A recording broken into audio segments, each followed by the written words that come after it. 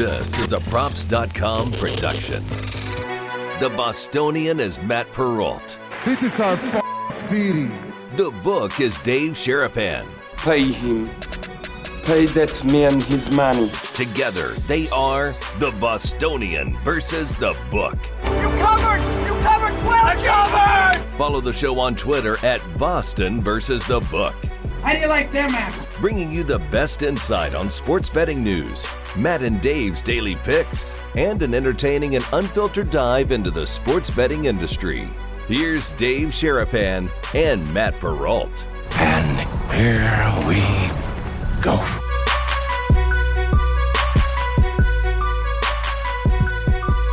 Well, good morning, good evening, good afternoon, wherever and whatever you are watching this great program on. It is the Bostonian versus the book. He is Dave Sharapan, the book. I am Matt Perrault, the Bostonian. Sports Grid replay, YouTube video. And I don't know what's going on with Twitter, Matt Farah, but we're not on Twitter right now for some odd reason. So we normally would be. So let's check on that stream if you would. We'll see if we can get that. Normally there's a link that pops on my Twitter account. It's not there at the moment. Hopefully that will pop up here in just 1 second. I do know that the Brigade is here on YouTube, and so is Dave. Good morning, good afternoon, good evening. How are you? Hello, sir. Yes, we are ready to go. We got golf going on live right now. We got some day baseball coming up. We got playoff basketball and playoff hockey tonight. I'll wait. Hold on. I think the Calgary Flames just scored again. I mean, unbelievable. There we are. I think we're up. Hey, hashtag not Farah's fault. Well, this is weird because this is odd. I don't know. It's weird. So it's actually like not on my Twitter feed, but it's being retweeted by the Brigade, which I don't really know how, but it's like not on my actual Twitter feed, but it's on my Twitter feed being retweeted, but it didn't show up on my Twitter account. I don't know. Whatever. It doesn't matter. It's fine. At Boston versus the book. You ever want to watch the show on Twitter, you guys can go ahead and do that. I get to retweet this. Normally I do this during the intro, but now I have to do this now during the show in order to get this right. We've got a lot of really cool things to get into. You mentioned right away the PGA. I'm 0-1 already. Not mentioned in Twitter. I'm already 0-1. I faded Rory today, and that was a dumb decision by me.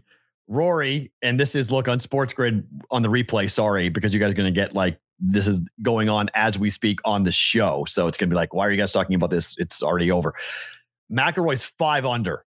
Now, I put him up against Jordan Spieth today. I thought Jordan would play really well. Since 2015, the last time Rory McIlroy won a major, Rory is 35 over par in the first round of a major. Wow. Not today. Today, he was the actual favorite to be the first round leader. He was 20-1 to be leading after one. I thought that was a trap. I was like, come off of it.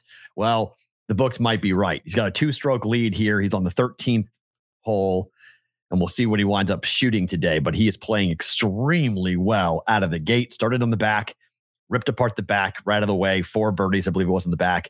He's got 1 under so far on the front as he's playing his 13th hole. But he's tremendous right now. Tiger is 2 over par. And tomorrow on the show, we will have Tiger watch for the cut. He did make the cut at the Masters. Don't know if Tiger is going to wind up making the cut here. He does not look great. Well, I mean, is the course playing easy, or is Rory just lighting it up? Well, Zalatoris is 3 under. Okay. So I have a bet on him going in the top 20. Okay. Cam Smith is 2 under. I have a bet on him on the top 10. And it's only the first round, though. Stop even looking at that first. Well, I mean, if the course is playing easier than expected in the morning, there's no win to be had. Okay. So the win that we thought was going to be difficult to deal with, it really, as of right now, is not up. Now, according to both Dubsy, host of Props Golf, and Jeff Davis from Circuit, who's been on the show this week talking about it, Friday is the real windy day. That's when things are supposed to be really nasty. You know, it's wild. ESPN's doing their version of the Manning cast during this. Yeah. So Peyton Manning, Eli Manning, Fred Couples, Travis Kelce, Ken Griffey Jr. are all going to be on this Joe Buck and Michael Collins show. Yeah. Is this the future of broadcasting where people don't watch the game or the sport and they just watch people talking about the game in the sport? Maybe. For some people, it will be. It's not for gamblers. Gamblers don't want to hear this crap. Like we want to watch the actual event because we have money on this thing. I don't need to listen to Ken Griffey Jr. talk about golf. What are we doing? Well, that's the thing. Like, I don't know. I told you before, I've been watching sports on mute for a while. I don't need to hear anybody talking. I want to watch the game. I want to talk about the game. I want to bet on the game. I mean, I like guys that bring insight into it. Yes. Obviously, but hearing other sport athletes talk about golf right now, okay, a quick soundbite or something, all right, but not during the broadcast, not during the golf. Yeah. I don't want to see that. I don't know. So, man, that's into a trap. Okay, so Rory may be slowing down a little bit. He's on this 14th hole now into the greenside bunker. So you're rooting for Rory to bogey out. Well, it's over. I mean, Jordan Spieth's 2 over par. Jordan Spieth has not played well at all here. So he's, of the 3, the group was Jordan, Rory, Tiger. I thought Rory would play poorly. I thought Jordan being close to home, understanding the golf, and Rory's struggles in the first round of a major. Not a good bet by me. I Not just smart. glance down and see the chat and the boys, Rafferty sounds wonky. Jordan Gorov, not the best. I mean, it's just so we're going to have, I swear, when we do this, right? When we have the BVB store, we're going to have a shirt that says not the best. It's already and out. And wonky. Like we're going to have t-shirts that will say Bostoni versus the Buck. It's wonky or not the best. Like it absolutely has to happen. It'll say like my night betting last night, not the best. It's not the best. That's a great line. My bankroll, not the best. My parlay, not the best. Not the best. Right. I mean, it's just too good. That score, it's too wonky. Yeah, it's phenomenal. So Tiger was playing well, and I actually going into when I did the rundown today, I thought like Tiger would be a story for the show. He's not going to be a story for the show. He looks tired. I think he was playing on adrenaline the first couple of holes, and then the heat and the walk and the greens caught up to him because not good for Tiger right now at 2 over par. So not great for him. It's hard to do it though. Like, I mean, again, you show up at the course and you play a couple practice rounds, you play 9 holes, and then you go out and you have to play it, walk it, putt, do everything different. It's just different. And I mean, look, him just being out here is a medical marvel, right? Right. I mean, it's just, but the books have monster liability on Tiger. He's not winning this thing. I think we all know that now. You can't win a major on Thursday, but you can lose one. And I think Tiger's on his way to losing a major here with his first round. But just the fact the guy's out there walking and playing is incredible. Like, it's just a gift to watch him play golf, period, given what he's gone through and what he has done to his body, his back, his knee, his ankle, his elbow, his shoulder. I mean, this dude's... Is he making the cut? Not unless right now. If I say right now, I'd say no, not unless the wind really kicks up and tomorrow, like the best score on the course tomorrow is 69. Like he needs everyone's scores to balloon given the number of people who are under par at the moment. I mean, remember, Dubsy thought that the winning score would be around 8 or 9. McIlroy's at 5 right now under par. Right. So, like, if these guys, that's great. If that's going to be the winning score, or even just a little over it, I mean, he shoots, say he posts the 5 under or even 6 under, it goes 1 under or par the rest of the way. That's 9 or 10 under. I mean, that's all. When you get up there and they have to come get you, that ain't bad. Well, that's the Tiger mentality, right? When he was winning all those majors, that's what he would do. He would come out Thursday, shoot a low score. Friday, play well, but kind of hold par, see where everybody is. Saturday, go out and put up a big number, and then Sunday, play defense. That was always his way when the pins get the most difficult. Come get me. Yeah, I'm going to put up a number. Come get me. Let's see where we go. And it's really wild. John Daly, by the way, is playing really well. So I'm listening. I like audiobooks. I don't know. How do you feel about audiobooks? Are you an audiobook guy? Oh man, there's nothing more than I love than like on a long drive listening to an audiobook. So I'm listening to the new Mickelson book by Alan Shipnuck. Oh, you are? Yeah. Oh, okay. So I'm about 5 chapters in to listening to that book. There is an unbelievable story. When do you listen to the book? At night? No, when I'm driving in the car. 15-minute pops? Oh yeah. You can do a chapter in 15 minutes. It's 9 hours in totality. So when I'm in the car for 9 hours driving around, running errands, whatever it might be, Apple CarPlay is great. You just pop it in whenever picks right back up where you were. Oh, see, I like it like in long chunks. Yeah, no, I just do it because I don't have as much time as I want to read. So whenever I'm just sitting and driving, like I drive Madeline to school in the morning, drop her off at 8:30. I'll go get a cup of coffee. That's about a 20-minute round trip. So there's 20 minutes there. Okay. I'll drive to go do an errand. So like it takes me about 2 weeks to finish a book or so on audiobooks. It's not bad. No. So, but the new Mickelson book has a tremendous story about John Daly at Arkansas. So he showed up to Arkansas like 80 pounds overweight as a 17-year-old. And this dude from Southern California became the head coach of Arkansas. He recruited John Daly to go play there. He eventually became the head coach of Arizona State. And that's how he got Phil Mickelson to go to Arizona State. But he told John Daly to start smoking. He said, you need to lose weight, start smoking. And John Daly attributes his smoking to this college coach at Arkansas who told him to lose. He told him, he said, you can't play as a freshman unless you lose 60 pounds. And he told him how to lose 60 pounds. He said, start smoking.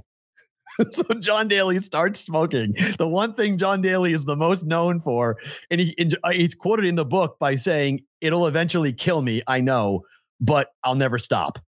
And that's how John Daly got hooked on cigarettes. Was his head coach at Arkansas told him to lose 60 pounds to play college golf. And he said to do so, go ahead and smoke. So there's your 80s logic of what smoking once was. It was used as a weight loss supplement. I never heard that in my life. I never heard somebody telling somebody to smoke. That's how you'll lose I have. weight. You really? Oh, I have. No, I've heard that people that smoke say, I can't stop smoking because I'm going to gain weight.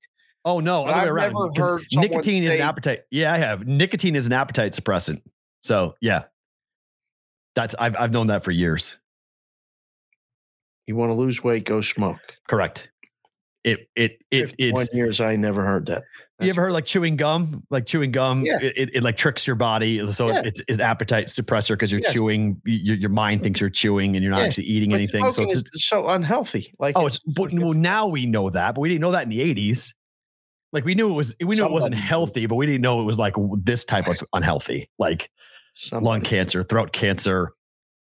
All the nasty things that come from being a smoker. But like, I thought that was a riot that John Daly, unbelievable. The way that John Daly, the one thing we all associate the most with John Daly was actually given to him by his college golf coach to make him lose weight to play college golf on Arkansas.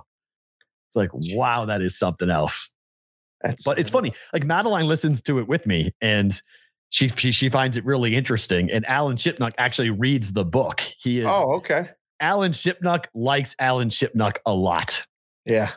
That's my one takeaway from the book is that this dude likes himself a whole lot and he puts himself into the story.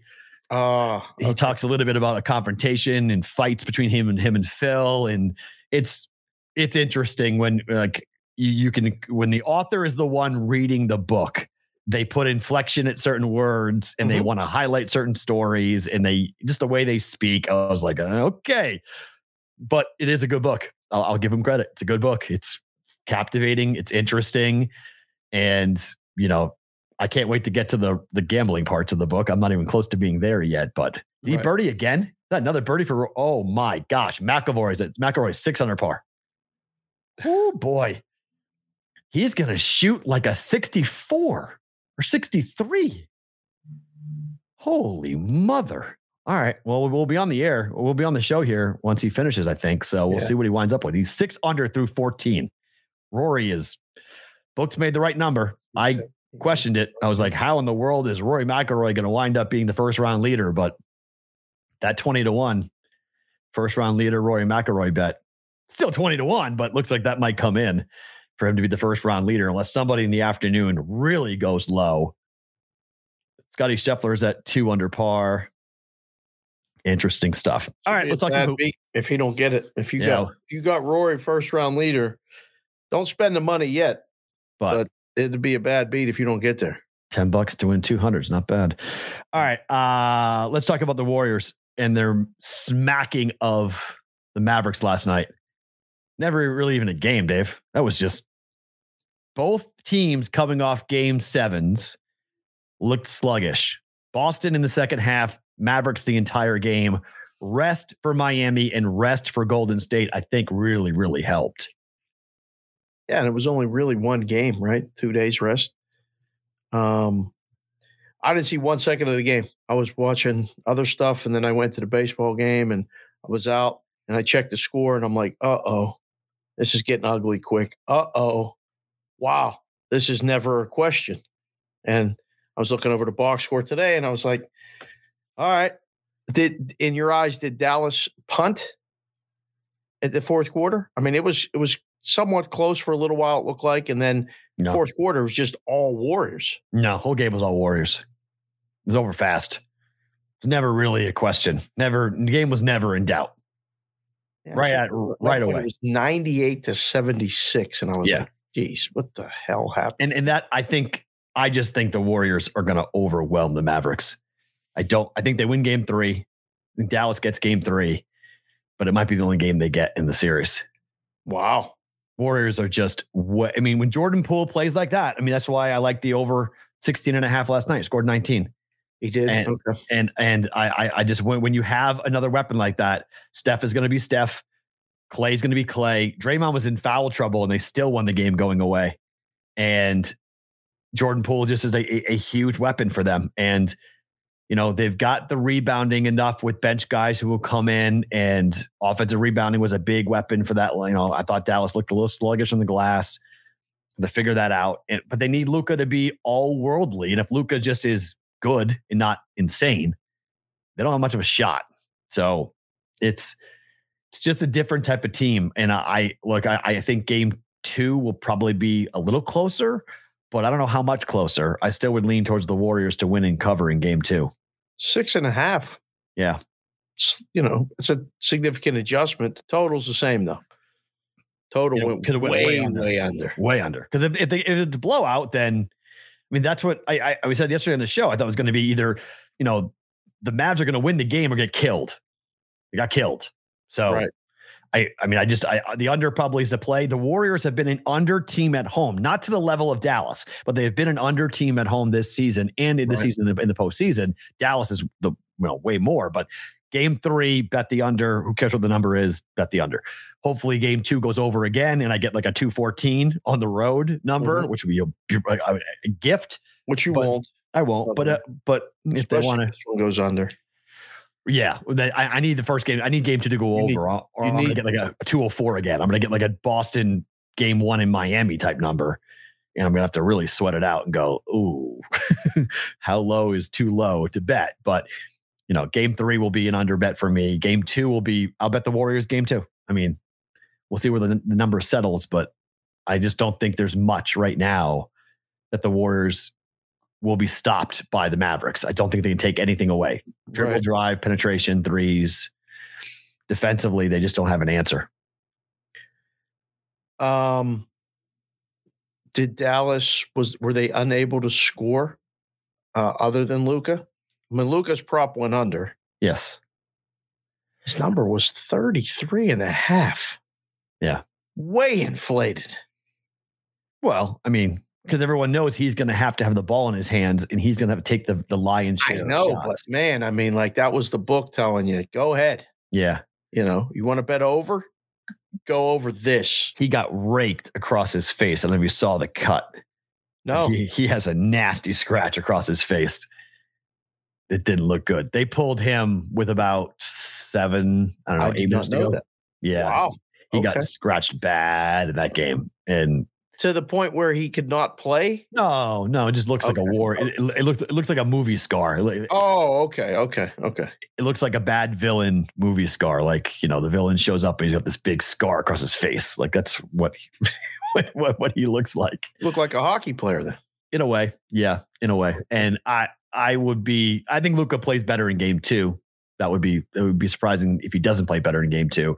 But that building, there's just so much going on. There's just such an amazing amount of energy that the Warriors get from their 3-point shooting. Like, it's remarkable. When you and I were growing up, a dunk is what got the crowd off, out of their seats onto their feet. Like, wow, he dunked it. Now it's a 3. And it's not just a 3. It's where was the 3 taken? How far back behind the 3-point line did Steph Curry go? And when he's like at the logo or the little like coaching box number, and he's launching it and he's hitting it, it's incredible. The energy, it just brings the entire place up. The pose, or the shimmy after, or like, he's such a cocky SOB, man. I love Steph, good. But if I was playing him, I would absolutely hate him. Like, he is so into himself. I would be too. But it's just like, it's funny because I was watching Jordan Poole a lot. So I was isolating Poole and watching the way he was reacting. Even his own teammates sometime are like, geez, dude. Like, it's just, he hits, he does the dance, he turns around, he takes the mouthpiece out.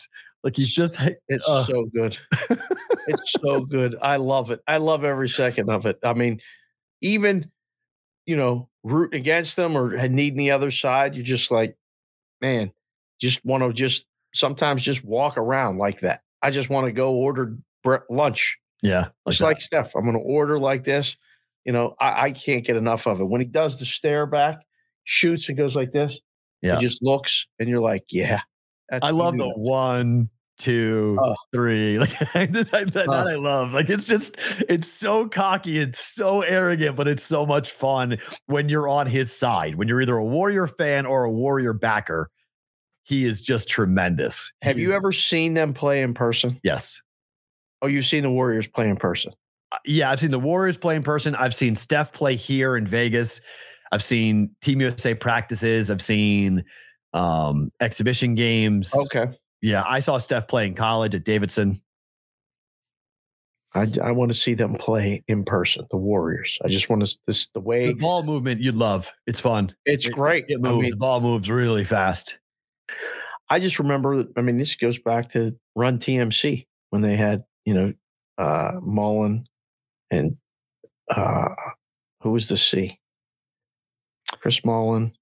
Tim at St. John's or the Warriors? No, the Warriors. I don't remember. All I know is Chris Mullins. Mitch Richmond. Was a flat top. That's all I know. Whenever someone says Chris Mullins, I just go flat top. Yeah. Oh my God, they were so good. It was so good, and that's when it started for me. That was before them, right? But they didn't win it all. No, they never did. Yeah, no, that was Jordan. They ran in. They're another team that got Jordaned. Yeah, they just come in. Well, they couldn't get out of the West. They couldn't beat the Lakers for the longest time. But yeah, I love the way they play. That would be fun to see them play in person. So Boston tonight, still 3.5, but they will be without White, who is heading back for the birth of his child. No Al Horford as of right now. He might be cleared, but he has to pass a couple of COVID tests in order for him to play. I would say no. Is Smart playing? Yes, he's probable. He's playing. Yes. Marcus Smart is playing in this game, but Boston again is shorthanded. No White, no Horford. Bench players have to step up. This is going to be a test. It's down to 3. Okay, good. I took 3.5 last night. We'll do it in better to book it, but down to 3. It's the zigzag theory. Boston's 10-1 this year after a loss. Straight up. There's only one play in this game. It's Boston. We said it before the series started. Split. This is a split. It doesn't have to be for Boston. It's better for Boston. Yeah. And it's not the worst case in the world for Miami. I think it's going to be, I hope it's a better basketball game than the first one. Watch 2 seconds of the first one. I mean, I literally watched Boston get a little bit of lead in the third quarter. I was like, I'm done watching this. Heater winning, finally. 207, 206.5. I mean, the books adjusted that 3 points. Going back under. No? Yeah, I think you have to. I mean, I bet it in game 1. So I almost feel like I have to bet it again in game 2 because it was an anomaly. I mean, Boston just hit everything in the first half. Right. So because of that, I'm like, I don't know. I don't know. I don't want to bet over now. And the book tells you, right, yeah, we moved it up. We're too low of a number. So it's 207. I'm good going back under. Yeah, I don't think we'll see 204 again in the series, personally. If we get that 95-80 game that you're talking about, that's what game 1 should have been. I think game 2 will be like that. Right. I was stunned by that. I was like, how in the world? Robert says the Celtics line looks so trappy. Once again, by the way, if you guys are on Sports Grid, when we reference the chat, it's the YouTube live chat as the game's going on. So just FYI, the brigade's in here writing to us. That's where we reference the live chat. If you want to be a part of that, 1 p.m. Eastern time on YouTube for props is where you guys can get it. But I don't know. It's my guy, Todd Brommelkamp, who is a radio host in Iowa, who I've known for years, just said they're still testing Horford, thinking he can play if he tests negative. So I think the rule is he has to test negative last night and negative today. So if he's negative, that line movement tells me he's negative. Oh, that line move tells me he's negative. All right, man. If Horford plays, you have Smart and Horford. I will love my 3.5. CLV, baby. Yeah, would have had 5, but 3.5 would be good because the game's going to go to 2 or 1.5. What the original number was. As soon as it's announced. Game 1. The game 1 number was 1.5. As soon as it's announced. It's somebody knows, just not official. As soon as it's announced official, then the public comes in and says, oh, there's guys that are playing. Everybody, the books will need the heat for everything tonight. Huh. Yeah. Interesting. Kevin says, I'm not betting it until I know who's playing. I want to know that Smart or Horford is playing. Otherwise, it's trappy. Smart's playing. I can tell you that. Smart's playing. Okay. Horford, I don't know, but Smart is playing. Would stun me. Boston held him out of game 1 to play him in game 2. Held him out of game 1. Why? He was sick. No, Horford was sick. Why did Smart play? Smart didn't play because of a sore foot. Really? I thought that was COVID related. No. He was on the bench. Yeah, I saw. He was on the bench. He had that fly outfit on. Right. Looking all South Beached out.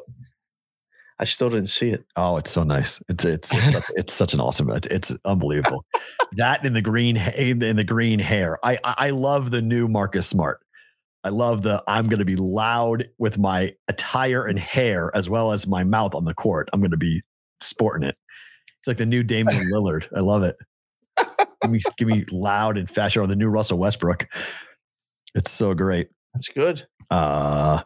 Joel says, right now, I love you guys for the first round leader idea.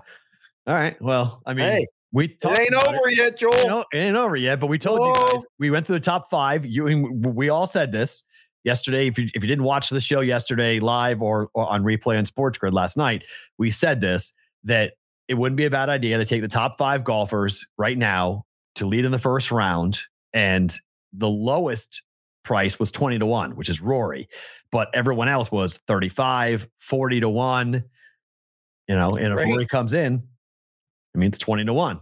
So, I mean, you put you took $50 and put $10 down on all 5 of the top 5 golfers, and Rory comes in, you're winning $150. So it's not bad. Win 200, lose 40, 160. Oh, sorry. Thank you. Yes, right. Sorry. Excuse me. I forgot about the win. For the people that don't know the math. Get the win. Math and me don't coexist. I figured this out. Oh, yeah. Me and Matt don't get along. Cam Smith is 2 under through 7. He started on the back as well. So this is the guy to make up for my Rory bet over, I faded Rory, but I took Cam Smith top 10 at 2 plus 225 last night. I need him to play really well. He could win the whole damn thing. I mean, Cam Smith, after what happened at the Masters, watch out. Spieth is not doing well, Stevie Mac. Spieth is DOA. He's dead. That bet's dead. So we need top 10 Cam Smith to make up for it. And if that happens, we'll be in the black. So need to do that. So see what happens with that. Mikey also said, what's math? Yes, that's how I feel too. What's math? I completely agree with that. By the way, did you see the what's wonky GIF that Mikey Awesome made? Outstanding work, Mikey. I mean, so seriously, it's so just, good. Thank you, sir. I was at the ball game and I saw it. I just started laughing. And of course, Jessica was there. She's like, what are you laughing at? And so she pulls up. Now she knows when I glance down at my phone and I start giggling or laughing out loud, she's like, oh, he must be on Twitter or something to do with BVB. So she checks her phone. Great. And she goes, what's this wonky thing? I said, did you see the other people are now using that word and people are now tagging us when other shows use wonky? They're tagging us. Tremendous. I mean, it's great. They said it on That's Hockey Talk. Yep. They said it on Nikki Skates. Maraldo said it on Hockey Talk. Somebody tagged it, tweeted us. Said, hey, by the way, it's spreading. What's wonky is spreading. It's wonky. I love it. It's so good. Bet the over for a number of times you said wonky today. I haven't said it yet. We don't have to beep that. Wonky. Seriously, geez, that'll be bad. Poor editor would be going crazy on that. Is this another birdie putt or a par putt? I think it's going to be a par putt. Oh, first bogey for McIlroy. All right, there's his first little bobble. He bogeys the 6th, so now he's down to 5 under par. So is the front 9 or the back 9 the harder?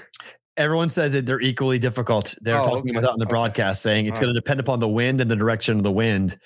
If the wind's howling, supposedly the back 9's more difficult, but we'll see. But today they think it's just equally difficult. It's just hard. You just have to putt well and put the ball in the right spot. And so far, Rory's done that, but that's his first.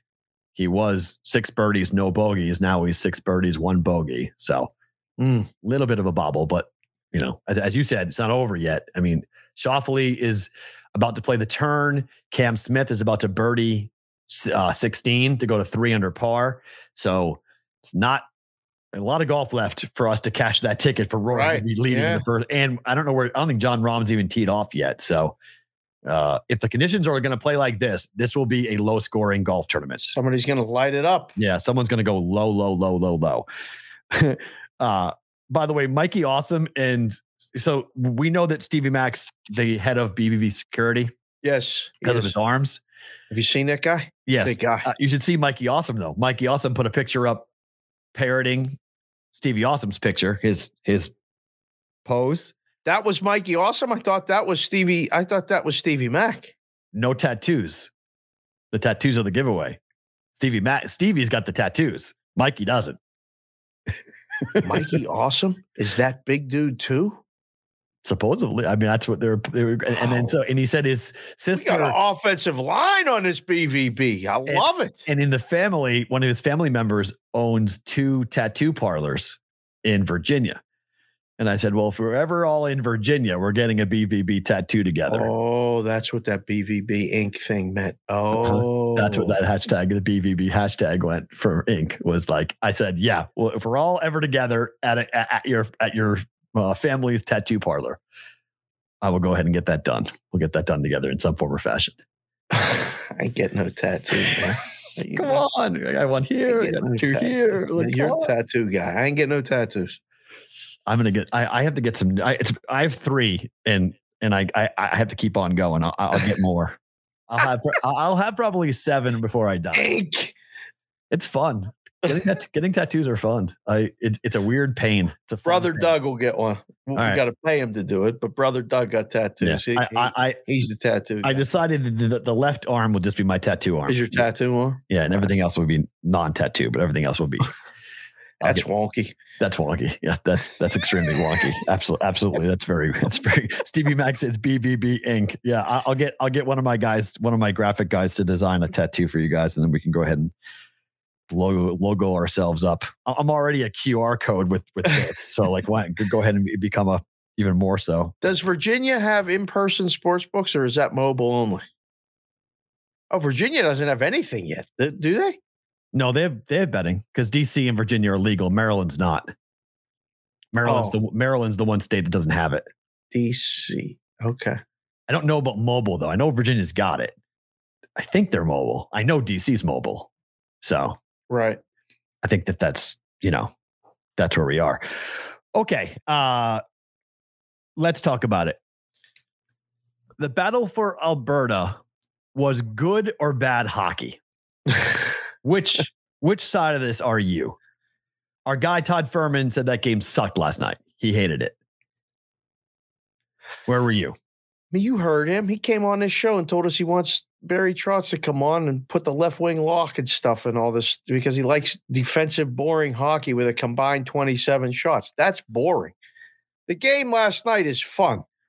That's fun. Is it good hockey? No. But like a lot of people would rather see a 42 to 41-38 football game, or I'd rather see a 24-21 or 17-14. 41-38 football game bores me. It's too much scoring. That hockey game had too much scoring. It was, 9-6. I couldn't believe the score. Heading into the third period, the live line was 13.5. Yeah, it got fair. And I asked, anybody betting that? No. Or is anyone betting under? No. Crickets. One person, yeah, I'm taking a flyer on it. And then they wrote back, that was a bad idea. Yep, that was a bad idea. 15 goals scored in that game. 15. Here's the crazy thing. That's now back-to-back games against the Oilers that Calgary has scored 9 goals. They've scored 18 goals in the last 2 games against the Oilers. Ouch. That is a problem for Edmonton. Better hit somebody. Boy, oh boy. I mean, you're giving up one of those games. You can kind of go, last meeting of the regular season. 9-3 was the final there. 9-6 is the final last night. And I felt like in the second period, Calgary just fell asleep. They didn't care. They're like, whatever, we won. And then all of a sudden they were tied and was like, whoa, wait a minute. It's 6-6. We got to go. And they scored 3 more goals. That's the problem in this series. They have to keep scoring because Edmonton can't come back that quick. If Edmonton gets out to a lead, they have to keep scoring because Calgary is boom. So that's what I mean. Like it's the Penguins and Rangers went over all 7 games. This one may go over all 7 games. I mean, it legitimately might go over. I don't know what I'd be working on if I was in practice today with Edmonton, hitting somebody and clog the middle a little. Like they're flying through the zone. It's too much open space. So I don't know if that can be adjusted overnight, because would you, if it was 7, would you consider betting under? No. Can't, right? I'm close. No. I mean, it was 8.5. I might consider betting under, maybe 6.5 flat. Yeah. No way. 6.5 flat. No. Why not go to 7? This would be the time you get actually over 7 bets. Isn't FanDuel at 7? Is it? I'm looking at there's not a sniff of it on my odds screen. FanDuel's at 6.5. Yeah. Juice to the over, but what change? Did something change in hockey? Why is every game going over? Like, is the net bigger? Like what?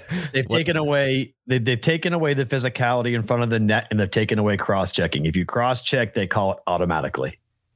So at any point, like it's crazy. The guys are in the corner, it's a puck kicks away, and there's just usually, there's always that little. You give a guy a little shot just to let him know. Ref is even within earshot. He sees it 2 minutes. Yeah. Let's go. Can't do it's fast. So the guys are a little bit gun shy with the physicality.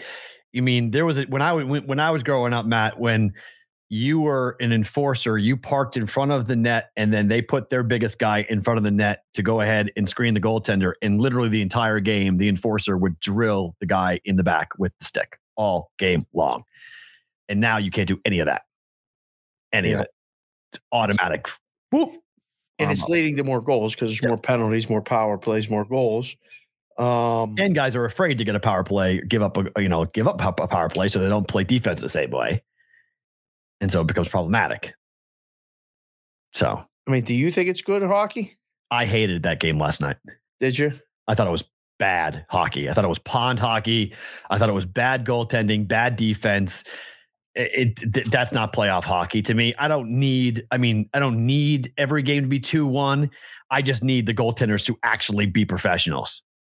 Mike Smith may have been the best goaltender in that game, and he got yanked.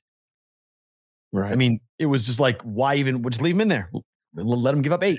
I mean, it's can't be worse than the dude they put in. I mean, it was bad. Some of the goals were not like they should have been saved. Like some of the goals, even like some of the Oiler goals were just like body crashes in front of the net and the puck goes in. I don't know. I didn't like that game at all. Is either one of those teams beating the Avalanche? Not even close. Oh, you think it's a big disparity? If Calgary advances, Calgary's got a shot, but Edmonton's got no shot. No shot. Yeah. We might see a 10 if Edmonton plays Colorado. A 10 what? Goals. Oh. Not a line of 10. No, 10 goals scored. We might see Colorado get a 10, score 10 goals in the game. Oh, themselves? Correct, themselves. I'll bet the no. Calgary got 9 last night. I ain't seen no 10 in the playoffs. I don't think that's a crazy comment at all. We get 9 last night. We had 9 the game before when they played. I'll take the Avalanche. Yes or no? Tell this guy. Brigade needs you right now. Yes or no? If 10 goals in the playoffs the rest of the way. It doesn't matter. Edmonton's not getting out of this round, so it doesn't matter. Oilers are not playing Colorado. Not happening. The line is less for game 2 on Calgary. It's a bad line. Same thing happened tonight with Colorado. It's a bad line. You're not the zigzag? Not when there's a mismatch in talent. Not when there's home ice and a zigzag in talent. I'm not buying. I'm not buying. They came back and tied the game. Because they quit. I was watching the whole thing. Calgary just relaxed. They're like, all right. And then they're like, oh, let's go. And they went ahead and threw it into gear in the third period, scored 3 goals and won the game 9-6. When they want to go, they can go and score at will. There was no resistance. Edmonton's got nothing. They don't. They got nothing. Their defense is for a awful. sweep. I mean, it's not going to stun me. I mean, maybe they get game 3 at home, but wow. Colorado against St. Louis is a monster mismatch. The same thing with Calgary against Edmonton. Just a mismatch. But the difference is St. Louis got a goalie. Pennington is a Stanley Cup winning goalie. Okay, and he's absolutely blown since that. He's been bad. He looked pretty good in game 1. Correct. But he lost. And well, I mean, it was just a matter of time. They got that penalty and all those shots, but I don't know. I mean, why is the line less? It's just a bad number? No, zigzag, because the pros are playing the zigzag. Yeah, they are. That doesn't bother you? You don't want to be on that side? I'm fading that today. All right. Yeah. Look at you fading the bad guys. I love it. Yeah, no. I do whatever you want on that. You can play it if you want on a zigzag series, but I watch with my eyes. I watch the game. I don't need the numbers. I watch. Tell them, P-Roll. And I watched the game. And when I watched the game, St. Louis is not keeping that game close tonight. Rout coming tonight. No more ding, ding. No, that's in the net. Shots that hit posts go in tonight for the Avalanche, in my opinion. No post tonight. You hit them all in game 1. Yeah. Time for the luck to maybe 1 tonight. Yeah. I would bet 0 because I'm sure it goes ding and in this time. So ding out, okay. It goes ding and in. I used to love doing that. When you hit that upper corner, I was left-handed and I shoot in the upper corner over the right side, and it would hit that corner, ding, and then pop in the net behind him. Skate by and look at him like Steph hit a 3. I used to do that shit all the time. It was so much fun. So Carolina last night in the third period. That was a playoff game. That was a fun game. That was I tweeted that. I was like, oh, look, the playoffs showed up because all of a sudden we saw a playoff game. I lost. That was my 6th consecutive loss. Now, luckily I won my last 2 bets on the night. So I wound up 2-1 last night. So actually I won last night, but the Calgary game the Carolina game was pretty impressive because the Rangers played their brand of hockey and then they gave up the goal late. 1-1, but Igor was Igor. And if he plays like that, they're in this series. Rangers are live. Oh, Carolina stole that game last night. Yes, they did. I would agree. Trail for 57 minutes. And that's why Gerard Gallant after the game said, look, I'm not angry at all. Like, we played our brand of hockey. That was just a game that it didn't go our way tonight, but we play like that. We're going to be right there the entire time. Oh, yeah. There's no Rangers score first. And it's like, okay, let's answer this. Okay, we got through the first period, guys. Let's go. Second period, still no answer. Still 1-0. I actually played under 6.5 and under 5.5. Nice. After the game started, and the Rangers scored because it jumped to 6.5, and I was like, yeah, I like that. And then I bet it again under 5.5. I trailed the Brigade last night. Ooh. And SoCal DGen tweeted it out, and I took it small, but he was like plus 150 after the second period. It was plus 150. I was like, all right, I'll play along. Let's have some fun. So I rode with the BVB Brigade. Very nice. I'm going to win last night on that, on the plus 140. Those feel good. Those are hard to.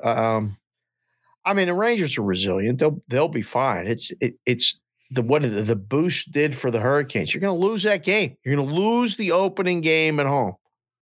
I get this kid named Anthony Riscaldi, who comes in sometimes on my podcast, Cash Considerations, but he was tweeting last night. He was tagging us too. He was at the game. Oh yeah, I saw that. Okay, yeah. So he listens to this show and stuff now too. His record when he goes to the games this season, he's only seen them lose one time at home.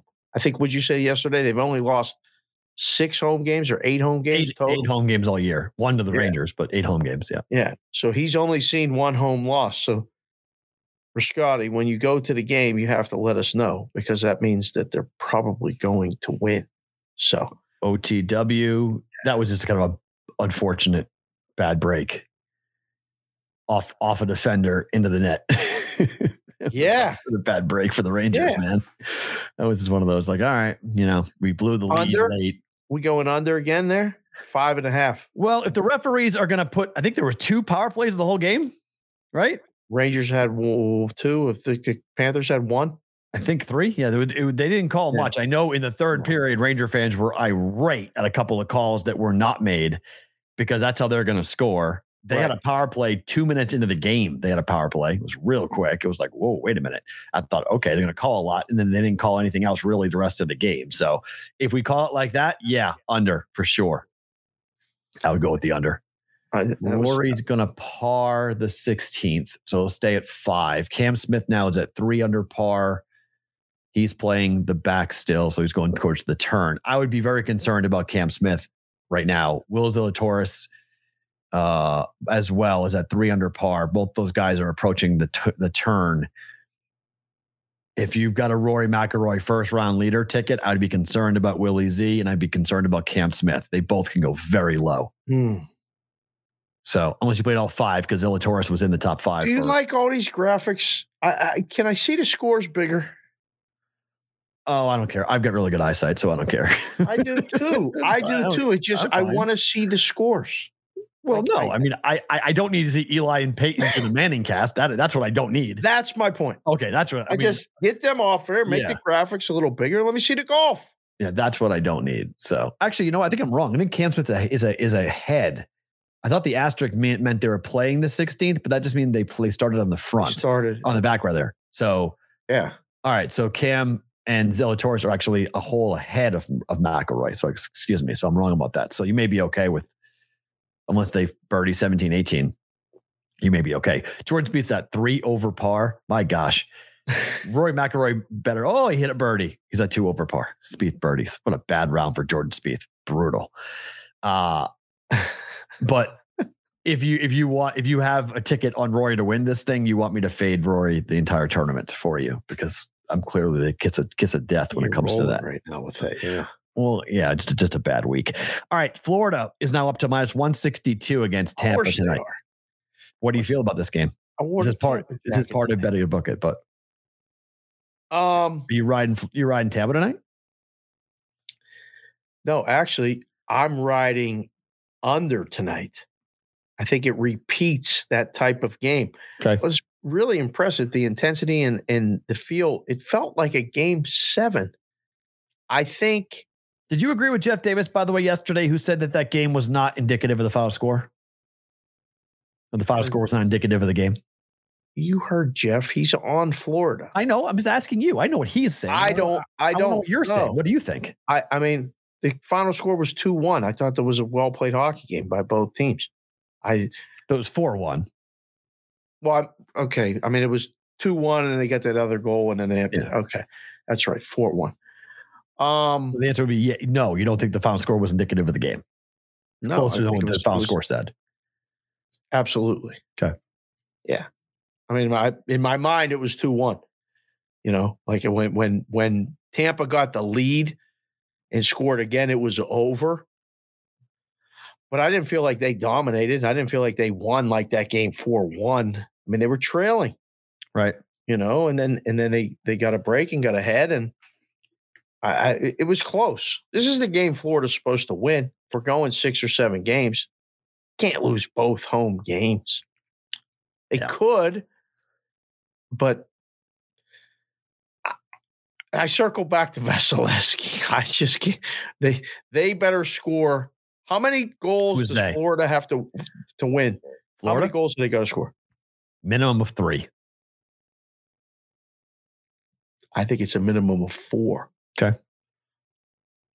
Bobrovsky just gives them up too quick, and their power play is lethal for Tampa. I think they got to get 4, which would then make the game go over. I also think that you have to be aware, or at least expecting, the referees to be on the Florida side tonight.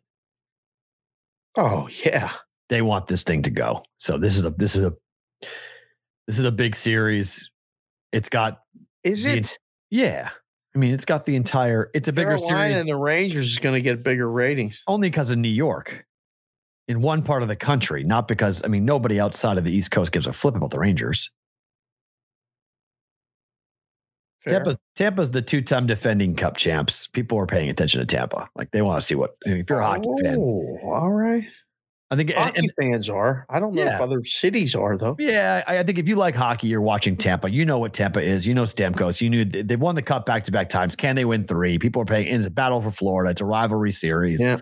There's more intrigue to Florida, Tampa than there is Carolina, New York. Indicative by the price. Right. That's how we can use the gambling to talk about the sports. You know, what's the more competitive series? Well, the numbers say this. Right. It is. I don't know. It should be really good. I think it plays to the under. And I would have, last time we did the show and they played 2 days ago, totals were 7. We both said to go over. So, yeah, I like the under here on this game too. But okay. We'll do it part of better to book it here at the end. Are you in action? You sound like you're in action. You keep saying we'll do this and better to book it. We'll do this and better book. How many plays do you have today? And better to book it 3. Okay. All right. Oh no, 4. Yeah, 4 and better to book it. Yeah, I got 4, but I've got more than that. I've got myself. I got more than that going. So I think I have 7 bets for today. I think that I got even 11 o'clock yet. What are you doing? I bet overnight. That's right. I bet last night. I don't bet during the day. I bet in game. In game now. You're doing that now too. I do in game, but I bet overnight. So I do it last night, and I come over and I bet at night, and then I watch it. What's going on? I use my favorite bets for the Daily Juice. So that's my best bets, or the hell you want to call it. That I hate that term, right? But my best bet went 3-0. Just stop it. Who cares? My best bet. I hate that line. Anyways, but my best bet, my favorite bet was Carolina. I lost that bet. Other 2 bets cashed. Which are my favorite? Was my bet? Why'd you lose the Carolina bet? You did a puck line. No, we did regulation. It went to OT. Oh, to overtime. Okay. But so my favorite bet was Carolina to win in regulation. They win in overtime, so I lose that bet. But my other 2 plays cashed. Guess what my favorite 2 plays were yesterday? The ones that won. So it's the dumbest thing in the world to be like, well, my best bet. Like this, I can't. Aren't they all your best bets? Yes. The stupidest thing. Your best bet. You know what? My best bet is what pays me. That's all. There's my best bet. Okay. Well, that's the bets that win.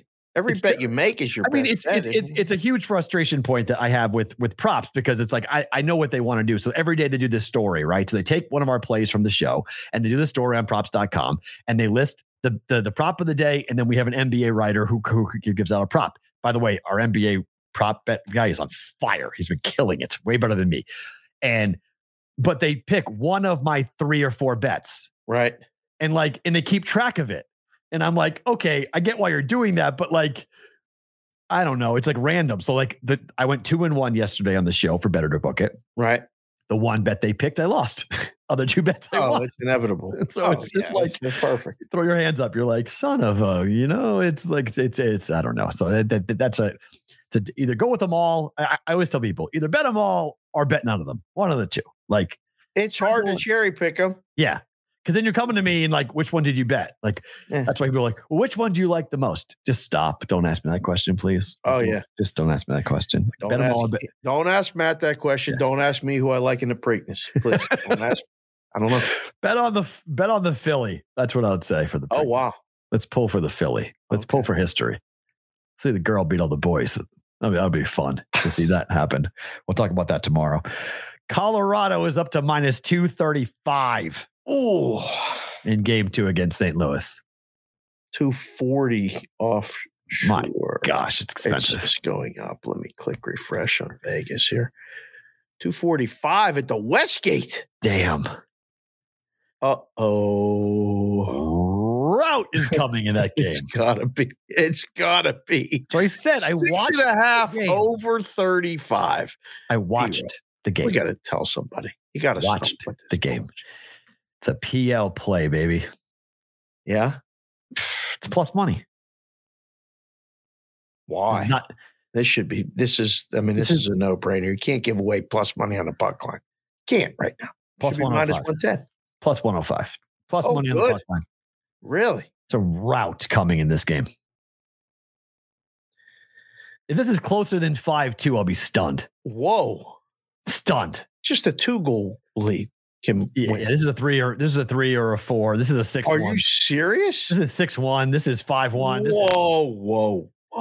They're gonna get. I would be stunned. They got so lucky to lose that game 3-2. They need magic for that game to be 3-2. That was a trick that the Blues pulled. They are so overmatched in this game. There was a lot of puck possession time by the Avalanche. I was like, is this a NHL team versus an AHL team? Is this what I'm watching? This was not even the Blues did not belong on the ice with the Avalanche. They skated around them like they weren't even there. Yeah. McKinnon was zip, bye-bye. It was wait, where'd he go? I said it on the show the day after. It looks like he's skating on different ice. They couldn't catch him. He would take the puck and just keep it for a little while and find somebody open. Over? Only scores. You got 5-2. Is that over? That's over. It's over 6.5. Yeah, I think over is a decent play, but I just I'm just taking the plus money in the puck line in case it's 3-1, and I'm wrong about how many goals. But I can't see this game being close. All right. We'll get to more of that on Better to Book It, but I think that's going to be a rout. All right, time for my favorite story of the day. I love it when coaches hate each other. Love this story. So yesterday I did a hit on a radio station in Baton Rouge, Louisiana.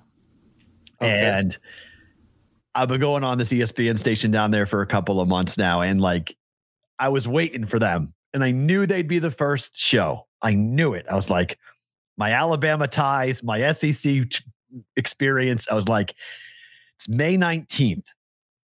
When am I getting the question? I'm going to get it. This is going to be the first show that will ask me. And I got it.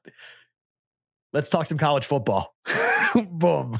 I knew it. I was like, I knew you guys would ask me this. I was waiting for it. They're like, let's talk some college football. And I was like, all right, let's get into it. What games are you looking forward to in the first week? What games are you eyeballing? What teams are you looking at? And I was like, I love you guys. This is so fun. This is exactly what we're here to do in Alabama. We start talking about college football. The second it gets to May 15th, it's like, hey, spring game's over. All right, let's start talking about college football. So we went right into Saban and the UT game, and then this story pops. So Nick Saban's at an event. In case you missed this, Nick Saban is at an event in which Nick Saban says the reason why Texas A&M had the number one recruiting class that was signed in February is because A&M, quote, bought every player that they got. Mm-hmm. Went on to talk about the fact that teams' names and likeness are being flirted, brought up the fact that when we talked about it, the bags are being said publicly. Remember when Dion got the kid, the number one recruit, to go there? Okay. Yes. He brings it up saying, look, he's talking about it in the newspaper. You can tell how old Saban is. He referenced newspaper 3 times. Like, Nick, no one's reading the newspaper, Nick. It's not where they got this information. He's like, in the newspaper, they're talking about this in the newspaper. I'm like, uh-oh, Nick. But he's not wrong. He's like, this is all the wild, wild west. Name, image, and likeness. He said, we have signed 0 players to a name, image, and likeness deal. Every player that was recruited by A&M was signed to a name, image, and likeness rule. Deion Sanders tweeted something that was interesting. He capitalized the word people on a tweet saying, our people don't need to pay our people to play with our people. Oh boy. Okay. So we're not even going to hide this. It's a historically black university, and we're using the word people. Mm-hmm. Okay, Deion. So what you're saying about a white coach, okay, like that's all right, Deion, we're going to those waters in the South. That's going to be an interesting thing to watch. But then Jimbo Fisher said this, because Jimbo went crazy at a press conference. He called Nick Saban despicable and a narcissist, saying, quote, it's despicable that someone can say something about someone, and more importantly, 17-year-old kids, taking shots at 17-year-old kids and their families, that they broke state laws, that we bought every player in this group. We didn't buy anybody. I mean, this is wild. He goes on by saying, some people think that they are God. Go dig into how God did his deal, and you may find out a lot about how things, you don't want to know. We build him up as this czar of football. Go dig into his past. You can find out anything you want to find out, or what he does or how he does it. Damn. It's despicable when a reputable head coach can come out and say this. When he doesn't get his way, when things don't go his way, the narcissist in him doesn't allow that to happen. The parity in college football he's talking about, go talk to coaches who coached for him. You'll find all the parity. Go dig in. You can find out anything. I mean, so what does DraftKings do? DraftKings goes up and puts up the fight of a 70-year-old Nick Saban, 5'6", 160 pounds, up against 56-year-old, 5'10" Jimbo Fisher, and they make Jimbo the -220 favorite. Jimbo's got the reach. He's taller by a couple inches. I mean, there's no question. That's a light number. I make him -300. I mean, Nick is old. It's got to be at least -300. I love it. What more do you want? I mean, what did they think was going to happen with this name, image, and likeness stuff? Like, it's all going to come out, like all this stuff. And they've been, people that I talk to know, been paying people different ways, different things for years. Now they got to put it all above board or above ground. Well, okay. Now let's just talk about that for a second, because it is what Saban has brought up. Saban is saying, technically, you cannot use a name, image, and likeness deal to recruit a player, but everyone's doing it. But no one is policing it. So now they're trying to police it. They're trying to find a way to make it not happen. But it is happening. I mean, it's as what Saban's talking about. It is happening in the public, right? Where you have a sport, Penn National Gaming, alongside with Deion Sanders, went ahead and had this done to get a $1 million deal for this kid to go to Jacksonville State. Jackson State. Or Jackson State. I always get confused. Jackson State. I mean, it's $1 million for a 1AA program. Crazy. Number one recruit in the country goes there. You're telling me that wasn't Florida State, instead chose Jackson State. Right. And big difference. It's $1 million. By the way, Zilla. Oh, wow. Rory just bogeyed 17. Willie Z. Birdie's 18. Willie Z, 4 under par. 66 is the low round of the day. He just put it in. So is Hoagie. He's at 4. He's on the course still, though. He hasn't put it in. He hasn't carded it yet. Wow. So he's at 4 under, but he hasn't carded it yet. I mean, look, Who said that in the chat about McIlroy? That he was going to cash? Yeah. Yeah. So Rory needs to birdie 18 to have the outright lead, but someone's going low today. Somebody might put up a 64 today. I mean, if the wind's not going to blow. What? There ain't going to be no 64s today. No. Okay. I don't think so. All right. And Rory was on pace. 65 will be the best score. Okay, that's okay. 5 under though is really good. That's Z's at 4. That's the one you got to worry about. Somebody throwing 65 up. I mean, John Rahm could throw up a 65. I mean, there's a lot of guys. I mean, Brooks Koepka hasn't teed up. Brooks Koepka tees off in 10 minutes. So got guys on the course who haven't teed off yet, who have the capability of going very low at a major golf championship. Oh, Cam Smith's going to bogey. That's a bummer. That's not good for me. But he's at 2 under. Looks like he's going to bogey 18. Where's the A&M Alabama game this year? At Alabama, October the 8th. BVB trip.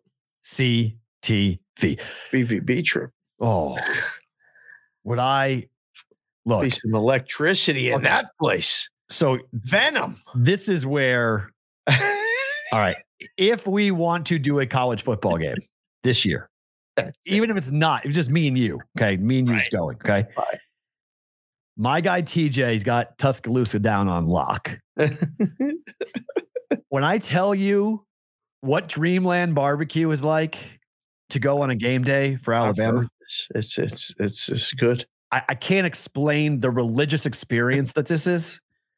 This is a incredible, life-altering, amazing culinary, culture, history trip all in one. That good.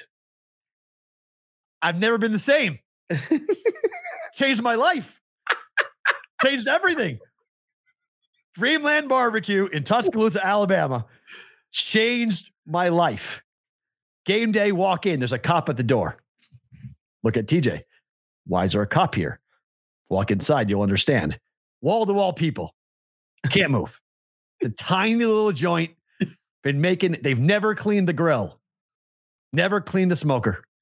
Years and years of fat and juices and barbecue sauce. It's just, oh my goodness. To this day, they've never cleaned it? They could have soon at some point when I was there in 2000 and 2002. They said they never cleaned it. Wow. Told me never cleaned it. That was 20 years ago, but maybe they haven't cleaned it. I ate it and I looked at my friend TJ and I was like, what is this? He was like, right? Barbecue sauce, the white bread, the Wonder Bread, the sides. It's just unbelievable. It's why I have a smoker in the backyard. Right. Why I barbecue. That moment. Inspired by Dreamland. Dreamland Barbecue there are other Dreamlands out. They franchised it out across the state. So there's Dreamland in Huntsville, there's Dreamland in Birmingham, there's Dreamland in Mobile, but the original in Tuscaloosa. I have it once a year. Basically, I'll order the barbecue sauce, a big jug of it to be delivered to the house. Right. And I'll have it for football season. And I'll make ribs. It doesn't taste anything like what they do at Dreamland, but at least it gives me a little bit of flavor. The spice is it's a spicy barbecue sauce. It's a molasses-based barbecue sauce. I love the arguments about which barbecue sauce is better. Texas, Alabama, Memphis dry rub, Tennessee dry rub, different parts of the country. I'll take your word for it. Oh, it's I love the argument. I love it. Like, I'm not a big fan of North Carolina. I'm not a big fan of vinegar-based barbecue sauce. So like North Carolina and Alabama is a little bit similar, but there's more molasses in Alabama with a touch more spice. Bama's got more of a flavor from Texas. Texas barbecue sauce is very spicy. I love Texas barbecue sauce. It's tremendous. One day, add this to the list of things, Farah, that we've learned about. This is my wheelhouse. Barbecue sauce connoisseur. Hell yeah! This is the Ask Matt Peralt segment. Anything. Yeah, Ask Peralt anything. Yes, barbecue sauce to me in different types of rubs in ribs versus brisket. This is my wheelhouse. This is what whiskey, football, and barbecue sauce is my freaking life. Okay, there you go. You give me those three, and I'm good for a long time.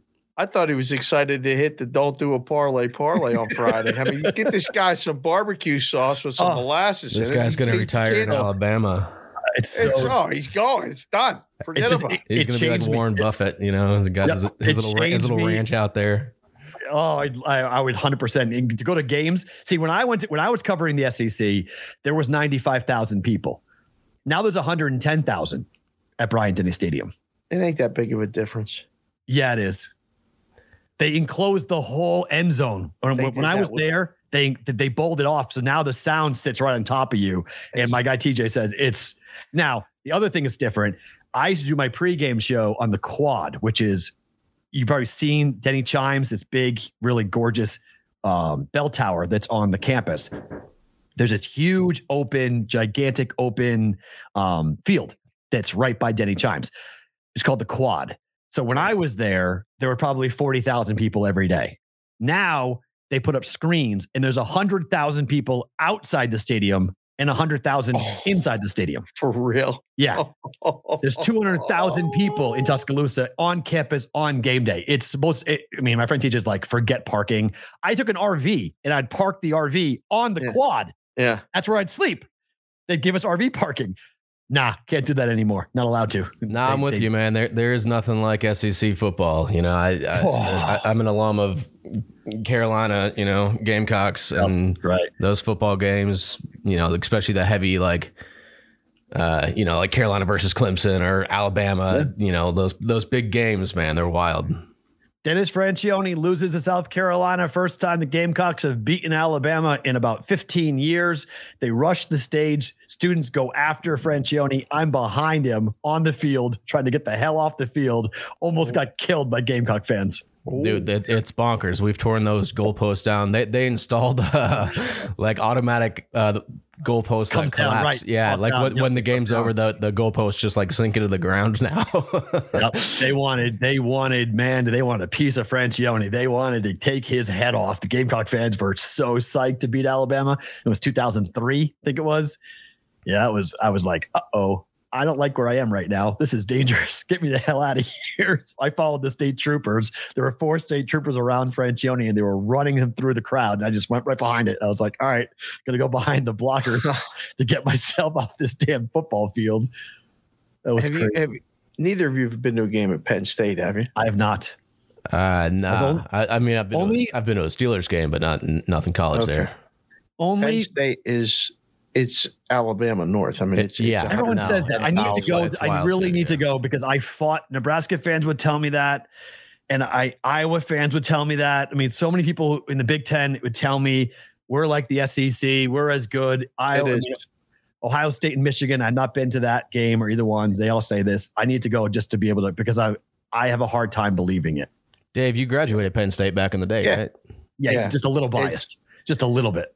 No, I've been to other stadiums. You've been to Alabama? I haven't been there. All right. So I haven't been to yours. You have been to mine. So we're talking about TV, and it does not do it justice. You'll say the same thing. I want to go to a whiteout game so I can fully appreciate the sound and what Penn State's like. The difference is Penn State's not Bama in terms of how good they are. No, they were for a little while. Like I was there when they were undefeated and they beat Oregon in the Rose Bowl. Somehow in the Browns. Because you guys still don't really like your coach, right? You're still not. James Franklin is still not everyone's favorite guy. No. And Saban's God. Difference. He's God. I mean, when I was there, Joe Po was there, and he was God. He couldn't do nothing. Oh yeah, seriously. It was. I mean, it was amazing. I mean, it was the first day on campus. They take the freshmen up to the stadium, tell them how to walk in, and they practice the cheers. That's fun. First day. I was like, why and I was lucky because I was in a central part of campus. So like, you got to walk up to the football stadium. And I was like, where are we going? They're like, we're going. How many kids are we talking about this, by the way? What's that? How many kids are we talking about? Like 5,000? Oh, there was at least, I bet there was 10,000 kids at that freshman orientation weekend. That's cool. This is how you go to the football game. Tickets were $6. First of all, they were free when I started. They were punch cards. Oh. Tickets to the game, I got a punch card. Like you're going to Subway.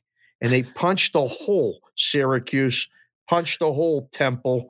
And if someone wanted to use your ticket, you gave it to them, and they had to give it back if it was the third game because you needed to go 4, 5, 6. And I was like, I'm going to every game. I'm not, no one's ever borrowing my ticket. And then by the time like my brother came up, it was $6 a game. Tickets were $36 for the whole year. Wow. And then they went to the Big Ten, and now they're, a student ticket for the season is $400. Can you reserve seats? This was the big fight with Alabama that they got into with the student body. No. So get in. So the frats would send the pledges to block off big sections. Of course. And so then the brothers would all show up afterwards, right? Come in late. Come in late and have the seats that they want. Yeah. Turned into a big problem. Once Bama got really good, that started to be prevented. You couldn't do it. Nope. No. You all have to show up. If you're not there, you can't reserve a seat for anybody. You got to be there, blah, blah, blah. Yep. Yeah. And then, we had to do it when it was cold. Oh, right. Yeah. Bama doesn't do that. Yeah. It's always, it's the heat because the students are in the sun. That's the only problem for the students is that their section, at least. It's all bleacher seating too, right? No, not. I don't know what the new ones. The good seats have seat backs and seats, but the student section's all bleachers. Pretty much, yeah. I think that's true. I can't remember exactly. I just know they put in 15,000 new seats after I left, and they put in new screens everywhere. It's nicer than most NFL stadiums. I believe it's crazy. You can see now, like they glassed in a lot of the luxury boxes, and you could see through to like the outside. You can actually walk. So like the recruits, the recruits that come in, you actually can see the football state, the whole thing when you're walking in. You can see through it. It's glass, and it's supposed to like be insane. So I mean, that was 20 years ago. I mean, I took an RV to every SEC game. I've been to every SEC stadium. Gone through, driving to Oxford, Mississippi and driving to did you go to Vanderbilt? Yep. It's a home game for Alabama. Vandy trips were fun. They took over that stadium. There would be like, I think that stadium seats 30,000. I think 25,000 were there for Bama. Oh, it was sick. It was just absolutely. The games in the Big Ten never like that. You go to Ohio State, it's a war. Well, yeah, that's different. LSU. Look, Purdue, okay, there's plenty of Big Ten garbage stops in terms of who goes and plays where. So Northwestern got good recently, but for a long time there were, a walkover. Rory just birdied his last hole. There you go, 565. There's your card. All right, see if anybody, there's 65. See if anybody goes 64. Got to go up there and knock that in. Wow, 65. I did not see that coming today out of Rory. Good job by the books. It's a hell of a handicap on the books to put Rory as the first round leader, right? As the odds-on favorite. Yeah, for a guy who sucked in the first round with 35 over since 2015 to show that 500 par. He must have some history here, no? A little, but he's just the way he's playing. Rory is playing really, really well, really, really well right now. He's doing some really impressive things. All right, this story is nuts. Did you see what happened to the Rockies sideline reporter last night? I did not. All right. This woman is getting married in June. Okay. Yeah. Look at this scar that this poor young woman is going to have. This happened last night at the Giants and Rockies game. She's in the dugout. She gets rocked. Completely and totally rocked by a line drive. She's fine, thankfully, but 95 mile per hour line drive off her head. It didn't hit anything until it got to her. Split her open. Bam. Awful. You know the story, my foul ball story, right? No. What's your foul ball story? I'm almost going to start to cry when I see this. We used to go to San Diego every year to see the Pirates play the Phillies. So I take the kids and 3-game set, usually day game or night game, day game, Monday, Tuesday, Wednesday. So we go, the kids are, I don't know, 10 and 8, I think at the time. And so this is going 8 years ago, I think it was. And I'm sitting there eating. First day we sit, Pirates, The visitors' dugout is the third base side. So we sit right behind the dugout. Like I get the seats, the second row right behind the dugout. And we're watching a game. AJ Burnett's pitching. Yonder Alonso is batting. He's left-handed. Cracking peanuts. Kelsey's right beside me. Then Kylie, and then Jessica. And we had a phenomenal trip. We're doing all this stuff. Fifth inning, 96-mile-an-hour fastball, check swing from Yonder Alonso. I put my hand up like this. You can see it. And the ball touches. I mean, I see it in a blink of an eye. I mean, it touches my thumb, and I hear that behind me. Kelsey goes, Daddy! No. It smashes her face. And I turn and pick her up and start running. I'm just like, oh my God. Kylie immediately starts crying. Jessica starts crying. And Kelsey is amazingly calm. And I'm running up the thing. And they're like, take her here, take her here, take her here. The game stopped. I didn't see this. The game stopped. I'm running up. They're pointing to the first aid station. So I go in and they're like, okay, put some ice on this. The president of the team is named Mike D. It's his first day on the job. Oh. He has a press conference in the afternoon, and I saw it because I was at the hotel and I saw it. He comes into the first aid room and says, we got you a car. We called ahead to San Diego Children's. We're going to go get you an x-ray. So they get you right in. I'm like, you got me a car? He's like, yeah, it's waiting downstairs. And here's vouchers. Did you park here at the ballpark? I'm like, yeah. He goes, all right, they'll bring you back and you guys can go home after you go get her looked at. Okay. So we go right to the hospital. We're waiting to get an x-ray for like 15 minutes. Kelsey goes to me, Daddy, I'm sorry. I said, you're sorry for what? She goes, we had to leave the game early. Oh, and I'm like, oh my God, I'm going to start crying. Yeah, I was like, what? Are you serious? I'm fine. We'll find out who won. It's okay. She goes and gets x-rays. Nothing's broken. It's an absolute miracle. It moves 6 inches either way. She's blind in one eye. Oh. Who knows? Her orbital bone could be broken. It swells up to the point she cannot see. I mean, her eye swells up. So I got pictures. And, I went to see Neil 2 days later at Sports Center, and Kelsey's got this ridiculous face stuff. We have pictures. She was the coolest kid ever. And now she's got a story. Oh. She has a little scar under her eye that to this day. She never stopped playing ball. She's all this stuff. But we came so close to having our lives altered by a foul ball. And we went back the next day. Every person in the ballpark knew who we were. Wow. We showed up for the day game the next day. They walked us down. Yonder Alonso came over, gave her a signed ball. They gave us 2 shopping bags of Padres gear and swag. What was the third baseman at the time? Chase Headley, I believe. Okay, yeah. Signed a ball, came over, introduced himself to Kelsey. All players. They really went out of their way to see that she was okay. But to this day, we have to sit behind the foul. Of course. Yeah. But there was no... At the time, right. No netting. So we were sitting literally right behind that dugout. And I don't know how the guy in front of me to this day ducked because it should have taken his head off. He got down.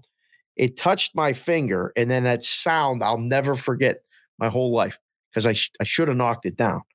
And it hit her right square and going 95 mile per hour. I mean, it's a blink. Neil, actually, I texted him. He was watching the game. I said, do you happen to have, can you cut that? We never got the video. We could find it. I know exactly when it happened. I have the day. So you showed me that, and I literally was like, "Oh my God, please tell me she's okay." Yep, she's getting married. Yeah, she's getting married in June. Thank goodness. And so, but she's fine. I mean, she spent 5 hours at the hospital, and this is the thing. Like Major League Baseball has made a very big, as you talked about. There's now rules where you have to have a netting all the way down to the foul pole. Correct. But she was at the far end of the dugout, and that's where she is for the game for the Rockies. And so she just turned. She says she just turned and bang, smack right in the forehead. You can't even really see it coming. Like no, it's 95 miles. It's so fast. It's the second time she's been hit. By the way, she got hit a first time, and it broke her orbital bone. First time, yeah, it hit her the first time, broke her eye bone. It had that happen. And so she says, like, this is part of the gig. I understand what I signed up for. That happened to me, and then I came back. So yeah, she broke her eye socket the first time, came back this time. She gets a 95 mile per hour fastball in the forehead, which is your hardest part of your head. So no concussion for her, luckily, but it split her open, and she's got that scar now. Where in June, in a month, she's getting married. What a story she's going to have for the rest of her life with these wedding pictures. Yeah, I was at the Rockies game, and I got hit a foul ball, and that's why. Yeah, I'll tell you what, and I'm gonna save it for my best part about today. But I was at that baseball game last night, and there's no netting at the dugout, and all these high school kids are hanging over like big leaguers over the railing. And Jessica leaned over to me. She's like, "Should they be over that?" I'm like, "Jess, that's what the big leagues do. Like they just." And she's like, "Well, I'm having anxiety. They're too close." And I'm wood bats or metal bats? Metal bats. Yeah, no way. I was like, even the kid in the on deck circle, we sat in the first row because there was, there weren't that many people there. So we sat right there. And I kept saying to Jess, I'm like, this kid in the on deck circle, the batter's left-handed. If he's late, he's going to take one so hard and get knocked out. She's like, what about this kid's on the top of the step of the dugout? Yeah. I was like, oh, this is, I was on high alert. And it was refreshing to watch the game behind the net, because I remember watching when I would take the kids and try to sit close. It was stressful. Yeah, right. Like get her a screen. Well, I mean, she's in the dugout though, so like she's with the players. So, she's right by where. Man, that's crazy. So like that's why she's like right in that line of fire where the players are too. But yeah, that's a really unfortunate situation for her. But talk about hazard pay, man. I mean, that's 5 hours. She's okay, luckily, but woo, boy. Can't even look down at your phone. No, can't do anything. You just can't do anything. It's danger on a lot of ways. But yeah, when the opposite side bat is up, yep, you can't even breathe. You're like, it was a straight 95 mile per hour, didn't clip anything, no deflection, no nothing, just straight. Yep. Only time it ever happened to me, I was at Fenway Park probably 6 years ago, maybe a little more than that. And an older gentleman was talking to the game was going on this way. Mm-hmm. He was talking to his wife, daughter, somebody who was next to him. He was talking to him, and he just went like this, turned and went smack right into his head, and his forehead turned into a gusher and just straight up. Foul ball? Yeah, foul ball. We all ran. Some guy ripped his shirt off, grabbed him top of the head. This guy falls down, probably 75 years of age, falls down. I remember him being on the ground in like the fetal position and watching the blood just pour out of his head. He ultimately was okay. But like, that's where I was like, yeah, they got to do something about this. Like, we were in good seats, but we're right down the third base line at Fenway Park. So left-handed batter, you just reach out. Yep. Just dink, and it's whoosh. And if you're like this, and you just turned and bam, right in the forehead and just split them open. And it's just bad. So now, luckily, they've got that netting that goes all the way down to the third base, to the foul pole. So now you be protected, but it's still, got to keep your wits about you. I saw so many people get hit with pucks at Penguin games growing up. That's like awful. Slap shot deflections. There was no netting. Yeah, and people got opened up immediately. That's a hard frozen piece of rubber, right? Fast. We saw it so many times, and I mean, we've caught pucks back in the day, and we've caught foul balls I don't know how. I mean, we went to Fenway last year. Kelsey got a foul ball. Like, we get a ball. We've done it. I think they've gotten like 6 foul balls. Wow. I got 1 when I was a kid. I think the kids have gotten 6. Damn. We're just sitting in good seats. But the hockey pucks, do you remember? I mean, a kid got hit and died. Yeah. In a hockey game, and that immediately prompted the netting up. Yeah. Because it was like, you can't go to a sporting event and die. Yeah. No. Hit with it. No. So now baseball finally stepped up. There's a great Real Sports. Brian Gumbel did a story on people that got hit with foul balls, because every disclaimer in the world's on that ticket. Yep. Everybody was like, oh, you should sue. Did you see this ticket? We agreed to everything when we came in this ballpark. Yeah. Can't do anything about it. When we took Madeline to her first game, I was walking with her, and we've only gone to one game since because I think it scarred her, but like, we were walking to the bathroom and I was carrying Maddie, and a foul ball came straight down and went into the trash can right next to me. At the Aviator game. At the Aviator. It was the old 51s. That place was a shooting gallery. Yeah, so it was a pop fly, and I'm walking with Maddie. She was 4 years old in my hands. We're walking, and like metal, when a ball hits metal, that sound it makes. So it hits and reverberates and makes this like crashing sound of a ball, and it went like right next to us, and bang, bang, bang, and just rattling around. And that was it. Madeline was like, I'm going home. She's like, I want to go home. I'm done. That's it. I want to go home. So we went home. We've only gone to one baseball game since. Coming, or were you just holding? I had no idea. I had no clue. Oh my god! All I heard the whoosh of the ball pass by. Lucky. Oh my gosh! Come down. I don't know how it would have hurt her, but I don't think it would have hurt her badly. But it would definitely would have hurt her, because it was, it was up in the air really high and it came down really loudly. But yeah, that kind of ended the whole baseball experiment for a couple of years. She's more inclined now to go. I think she's being more of a kid. We'll take Kendall. We'll go. It's funny because my daughter now is being more adventurous. Like, she was a very timid kid when she was younger. She did not like falling down. She did not like cutting herself. She did not like jumping and doing flips. And now she can't get enough of forward rolls and tumbling. And fantastic. So like a lot of it. Julia tumbling class. That's it. Well, yeah, and Julia won last night, by the way, 2-0. So they won. Nice. And Madeline was there for it. But Julia is she has 2 older brothers, and Madeline, like, Maddie helps her be more like on the girly doll side. Right. And she helps Madeline be more tough on the like fall down. She's been riding her bike since she was 5 years old, and like she falls down all the time. And like, and she's kind of showed Madeline, like, come on, like, you don't need to be afraid of everything. Like, you'll be fine. If you cut your knee, you'll be fine. So they complement each other really, really nicely on that. Awesome. All right, let's go to the NFL schedule of the day. We did the AFC West. We're going to switch to the NFC East. Okay. Nice. Washington Commanders. Can you say how long is it going to take you to say Commanders to get used to this name? It's going to take me a while. I guess until I see it. Like, I need to see it more when I see the lines and see this stuff. But no, it's going to take me. It's 100%. I'm going to say Redskins multiple times, or Washington football team, which I still like. Should have been WFC. Should have been Washington Football Club. Would have been great. Get the soccer. Get the scarves. Would have been absolutely tremendous to do that. That's what they should have done, but they're not going to do it. So, all right. Before we do this, we have to say about a Sports Grid. We will be back tomorrow, same place. Sports Grid replay. He's Dave. I'm Matt. We'll talk to you tomorrow for Sports Grid. If you guys are on YouTube, hang out. We're going to do the schedule. If you guys want to go back and watch or listen to it, Apple Podcast or on YouTube for props for Bostonian versus the book. But Sports Grid, we'll talk to you guys tomorrow. All right. Here's the schedule. They start against Jacksonville. Home. Win. At Detroit. Although they could lose, but win. They better not. At Detroit. Lose.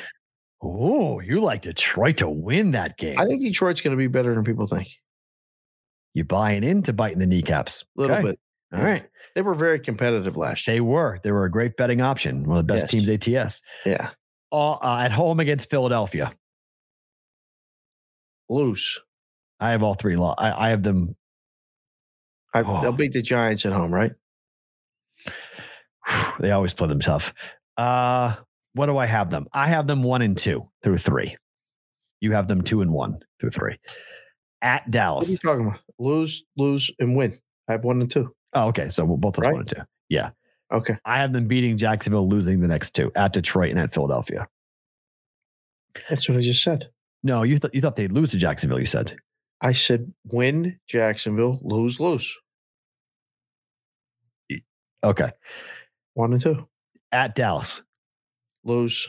1 and 3. Home for Tennessee. Lose. 1 and 4. At Chicago. Lose. 1 and 5. Home for Green Bay. Lose. 1 and 6. At Indianapolis. Lose. 1 and 7. Home for Minnesota. Sorry, Farrah. Win. Ooh, 2 and 8. Ain't personal. 2 and 7 rather. 2 and 7. At Philadelphia.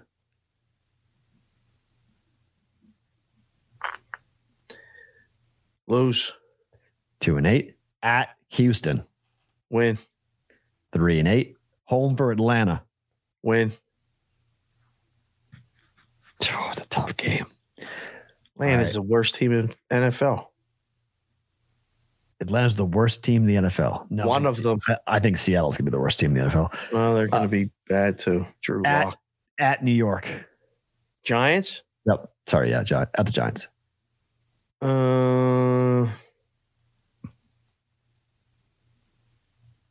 Win.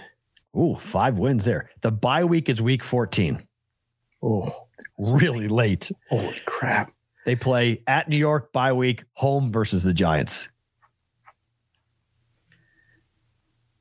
At the Giants, bye week, and then home? For the Giants. Same team. Lose. I said they would win the road game. They'll lose the home game. Okay. At San Francisco. Lose.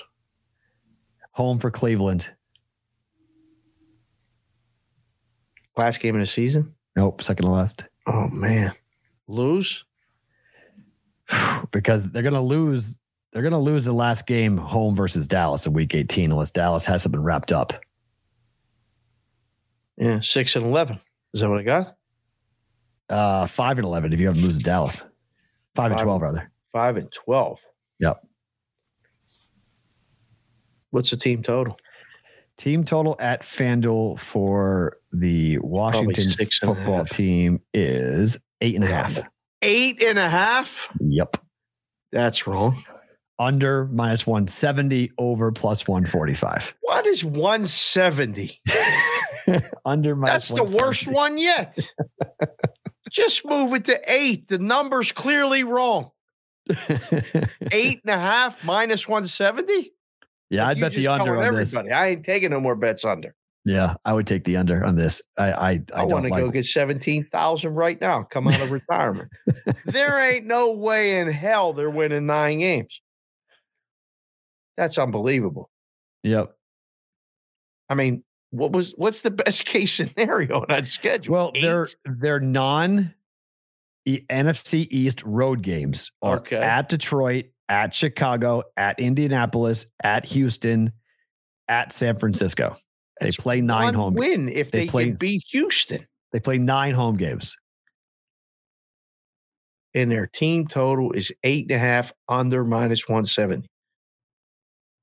Man, 6 is the most, I think. That's a good bet. I find an alternate total. Go under 8 for less juice. Brigade, look around. Find some 8s. Ain't no getting no 8. I mean, 8's a push. That's their ceiling. Right. Would have made that total 7, 7.5. Come bet me over. Good luck. Well, I can't wait to see the rest of the schedule for the other teams. This is good because I have not looked at any of these yet. So I don't want to get clouded. This is just reaction. There's no way. Do you think they're going to compete to be, they're not, no, right? I mean, look, people think because they have a competent quarterback now that they might be able. Nice way of saying that. I mean, I don't like him either. Carson Wentz is competent. Okay. Heineke's still on this team. He could still potentially beat him out, but Carson Wentz was brought in to be the starter. That would be amazing. I think Carson Wentz and Heineke beats him out. I like Heineke a lot. I think he's a really fun player. I mean, I like the receiving core a lot. I mean, Logan Thomas is a really good tight end. Terry McLaurin is a weapon. J.D. McKissick is fun. I mean, offensively, they're not bad. They're not bad. Decent offensive line. Their defense to that all-world defense last year? Well, Chase Young took a big step backwards, right? I mean, but they still have Jerron Payne, Jonathan Allen, and Montez Sweat. Those are all first-round pick dudes. So they've got they've invested heavily on that front line in terms of first-round picks. Right. So they love Alabama players. They love SEC players. I mean, they've got, Montez Sweat, Young, Payne, Allen, Sweat, all first-round picks on the defensive line. So that's why some people buy in that they're better than people think. Their secondary is still a mess. You can't run on them, but you can throw on them like crazy. Toffarino's calling them the Manders. The Manders. Shortening it. It's better than Commanders. I'd rather call them the Manders than the Commanders. Hashtag is we command or something like that. The team's trying to push. Darren Sumner in the chat just said Al Horford will play Thursday. Bam. Thank you, buddy. Hello. Our bet prep. Thank you. Appreciate that update. Thank you. I agree. I agree. Wholeheartedly. So we called it though, right? The line movement made Al Horford was going to play. No doubt. Isn't that crazy? This is why doing this show is so fun, why betting is so fun, because we knew before they even made the announcement. We knew. It's 2.5 right now, sir. Yeah, see? And it's gonna, but some places have said to hell with this. It's going to close, but it's going to close at what the original number was. It'll close at 1.5. Which is what the game one number was. Boston's going to win now. What? I feel very confident that Boston's going to win now. Yeah. Smart, Horford back. Yeah. White out, but fine. I'm fine with White being out for that. So fine. We're good. It's a role player. It's fine. Pick and roll, baby. Let's go. Jason Tatum. Does it affect the total? I think you should play under. Oh, there's one move to 206.5 right now. Wow. Interesting. Not yet with the other places. If I liked under 204. What are you sweating right now? Look at you looking at that golf shot. You actually went like this with your head. No, I'm trying to get, because I have two big, huge things right here, right? So I've got my TV is sort of blocked. Oh. So I'm trying to look underneath the lights to see where John Rahm's shot went. So I'm trying to see where his. That's what that was. I saw you do this with your head. I'm like, because I want to bet John Rahm. I want to bet John Rahm to win this thing, but I decided to wait until after the first round. Can you bet him to be the first round leader right now? No, I don't think so. Not in my books. No. Not in Vegas. But I decided to wait. I was like, you know what? I'm gonna watch because Davis talked about this. He said, like, I don't know what that, and I agree with him wholeheartedly. I thought the same exact thing. I was like, why is the price what the price is? And I wanted to see what he did in case, like, the books were right about Rory, right? I mean, they had him as a first round leader. He's tied for the first round lead. And does that pay out, by the way? If you tie for the first round lead, does that pay out? It does that dead heat rule. So it splits it. Yeah. Oh, that sucks. Oh, that's so bad. Yes, that is so bad. That's the problem with betting. You need to win it outright to get the full pay. Otherwise, you split it. So you get 10-1, not 20-1. If it's two guys, it's three guys. My. That's so bad. I tell people this all the time. Betting golf, BetMGM is the best place to bet for golf. Okay. If you want to, of the big four, BetMGM is the best one to bet. They pay out all ties. Straight. On your odds. No, on the odds you bet. Yeah, on the odds you bet. That's There's what I mean. No dead heat. No dead heat. Yeah. DraftKings is the worst. I never heard of that dead heat rule until it came up, and I reached out to like Captain Jack and somebody commenting me with trading text. I'm like, what is this bullshit? It's so bad. It's not, it's just, it's terrible. So I don't know. That's really bad. So that's, man, I hopefully somebody else wins it now, because that would really suck. All right. Our props.com story of the day comes to you on behalf of our guy, Patrick Everson. NFL games of the year are out.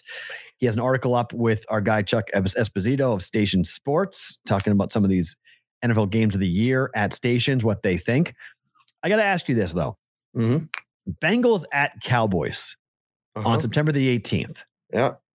Would that fall under NFL game of the year to you? No. Why does stations put that as a game of the year? Prime time? It's a 4:25 Eastern time start on Sunday afternoon. Spreads Cowboys -2. Because it's Cowboys. So what, just the whole effing schedule for the Cowboys is just like, oh, the Cowboys are playing. Like, can we stop with this Cowboys bullshit? It's been my whole life. We're off sports, good, right? Yeah. This fucking franchise has done nothing. Oh, here we go. Has done nothing. People, you got to watch the show live because you get this after this. Okay? Nothing. They've done nothing. What the fuck have the Cowboys done? Who gives a fuck about the Dallas Cowboys? Can we please stop this? Can we please stop this obsession with the Dallas Cowboys until they do something? I'm 45 years old. The last time they were ever kind of relevant, the last two quarterbacks to do anything with that franchise are both in the damn booth calling games. Like, they are. He's right about that. Dak Prescott is a decent quarterback, but just because they did something doesn't mean they're going to do something. Like we conflate these two things. Well, I'll be right back. Keep talking. Go ahead. As to what you've done to what you're doing. There's two different things. So the Cowboys play in the worst division in football. They're the worst division, but all we do is obsess over the Dallas Cowboys. And whatever they do, Dallas is playing, Dallas is playing, Dallas is playing. They're America's team. What is America's team exactly? Can we kind of break this down for a second? America's team. They don't play in the biggest media market. They're incredibly valuable, but so are the Steelers. Steelers are going to stink this year, as we know. What? The Steelers should all of them talk about the Steelers? They're game of the year with the Steelers. No. What are we doing? Game of the year with the Steelers. Yeah, that's a nice hat. It's a nice color. Gotta get my Cowboys hat, baby. I like the hat. I like the Cowboys hat. Okay. But tell me, other than people obsessing over, Frank O'Hara and what used to be in the Steelers and the Cowboys. Wait. I left for 30 seconds. Are you bad-mouthing the Steelers? Yes, oh, man. He threw him under the table as soon as you walked out the door, brother. It's the same bullshit. It's the same exact bullshit. They haven't done anything. Whoa. It's all these 65-year-old dudes who go, hey, I remember when, this team, I'm going to go. Like, Steelers and the Cowboys are the same damn thing, okay? It's what they were, not what they are. It's what they were. Well, how many championships the Steelers got? 5. Wrong. Check. They have 5? They have 6? Tell them, chat, how many they got. They have 6, same as the Patriots? All right. Cowboys have 6, right? Or 5? Less. They have less? They have 4? No. I think they got 1 or 2 less. It's us and you. Right. And who won one? Who's more recent? I mean, my God. You dominated football for the last 15 years, but the Steelers did win a Super Bowl. Yeah, they won 1. Big Ben. Congratulations. He won 2. Oh, he won 2. That's right. Yeah. But still. It's just. We were against the Patriots. The Steelers are more relevant than the Cowboys are. I'll give you that. Damn right. Okay. Damn right. That's America's team. Why are the Cowboys even a conversation piece when it comes to games of the year? It's insane. Star. Yeah. You see that stadium. Yeah. And they dominated television when we were young. They were the afternoon game. I'm 45. Day. I'm not young anymore. People love them. I don't know why. Jesus, stop it. Steelers have 6 Super Bowls. Cowboys have 5. I was right. Told you. How many? The math is 5. Right. Way to go. I knew that. 6 and 5. How many did the Patriots have? 6. 6. I knew that too. I just want to make sure you knew that. Oh, yeah, of course, yeah. 6. You know, it's even easier math than that is how many do the Vikings have? 0. They've lost a couple though. Yes, we always get there, and then somehow Seattle boots us every time. That's why I bitterly hate Seattle. Oh, don't mind that. I don't know. I'm just so done with this Cowboy stuff. I really am. I'm just so done. It's such a ridiculous fan base that lives in the past. But it keeps reinventing itself because the kids of the Cowboy fans are Cowboy fans. And then you watch it, like you go on the road, the Cowboy fans come out of everywhere. They pack. They're Cowboy the Cowboy fans are Laker fans. Yes. And Yankee fans. Yes. All of the above. Bandwagon. Don't put the Steelers in that bullshit. You're a Patriots fan. You got more bandwagon than anybody on the planet. I disagree with that entirely. I completely disagree. Patriots are hated. Bear's right. No, I am not right. Dude, I went to a bar week 1 of NFL, I think last year in Santa Monica. It's like an Irish pub. Nothing to do with the Patriots. Every single TV was Patriots. And the whole bar was covered. Do you know why? Brady jerseys. And I'm just Boston people live there all the time. You're in an Irish bar in California. If I'm going to go find my people, if I'm going to go find my people, guess where I'm going? I'm going to an Irish bar on Sunday. Like that's my people. That's like fishing a barrel. The guy probably was from Boston. He's probably an Irish guy from Boston who went to California. The guy needed to get the hell out of the freaking cold. I didn't walk out because it was obnoxious. I walked out because I wanted to watch more than one game. I guarantee you that guy is from Boston. I guarantee you. I was like, you got one game on all these TVs? That was a Mick from Boston who opened up an Irish bar in San Diego, and it was a Patriots bar. That's why he put all the games on with Patriots. That's why that happened. They probably packed that place Sunday with Patriot fans. Once you find a bar like that, you go all the time. I haven't found a Patriots bar yet here in Vegas. It's the one thing I haven't ventured out to do that I need to, because I'm normally working on Sunday morning, so I don't go out all that much. But for big Patriot games, this is going to be a really fun year. I'm buying the Mac Jones hype. I'm suckered into the Mac Jones hype right now for him. So really, oh yeah, I'm buying it. I love when players talk about what another player looks like. Love it. Oh boy, here we go. Let's go. Did you see him at the Super Bowl? He looked like a little kid. Yeah, because he is. He's 21 years old. Small. Yep, but he's put on 15 pounds supposedly. He's been in the weight room. So he's getting after it. He's eating, which is good. All right, let's go to the betprep.com prop bet of the day. It hit yesterday, hit the day before on a bit of a heater here. Yes. This prop hit the last time we bet it in game 1. Going right back to the well. Tyler Hero over 2.5 assists at -125. You can find it at BetMGM or other books. Three assists in both games against the Celtics this year. Without Kyle Lowry, he is out again. He had 3 in the first quarter of game 1. Did not have another one, but he got over 2.5. It got there. It's 2.5 number. Gonna write it again. 2.5 numbers. This is 3 times in 1 week. We have 2.5 as the prop. We had Zenzatella K's. Yes. Tyler Hero assists. Yes. And you come back with the Tyler. And I would make the rookie mistake and say, I'm going to go over this time. Oh. I'm going under again. We got Smart and Horford in the lineup today. He ain't getting it. Under. Interesting. Under. The way the game went in game 1 would worry me. I would admit this. I did bet the pool one yesterday. I liked it. I bet it. It cashed. Right. This one, I don't know. This one I'm a little bit on the fence for. Because it stopped. If he had 4 or 5 in game 1, I probably would feel more comfortable. But when you get 3 in the first quarter and then zip the rest of the way, that means Boston made a defensive adjustment to get the ball out of his hands, or they're running different sets. The game changed after the first quarter for Tyler Hero, and he didn't do nearly as much. So that worries me a little bit going into game 2. I think Boston's going to have a hell of a defensive game tonight. I really do. Can't wait. I'm excited now to watch a game. I'm not going to lie. I wasn't excited because I didn't feel like it was going to be competitive, and we didn't have all our guys just for the Celtics. So now I'm actually excited to watch it. So I'll watch a little more of it, but I'm going to be watching Tampa, Florida. Okay.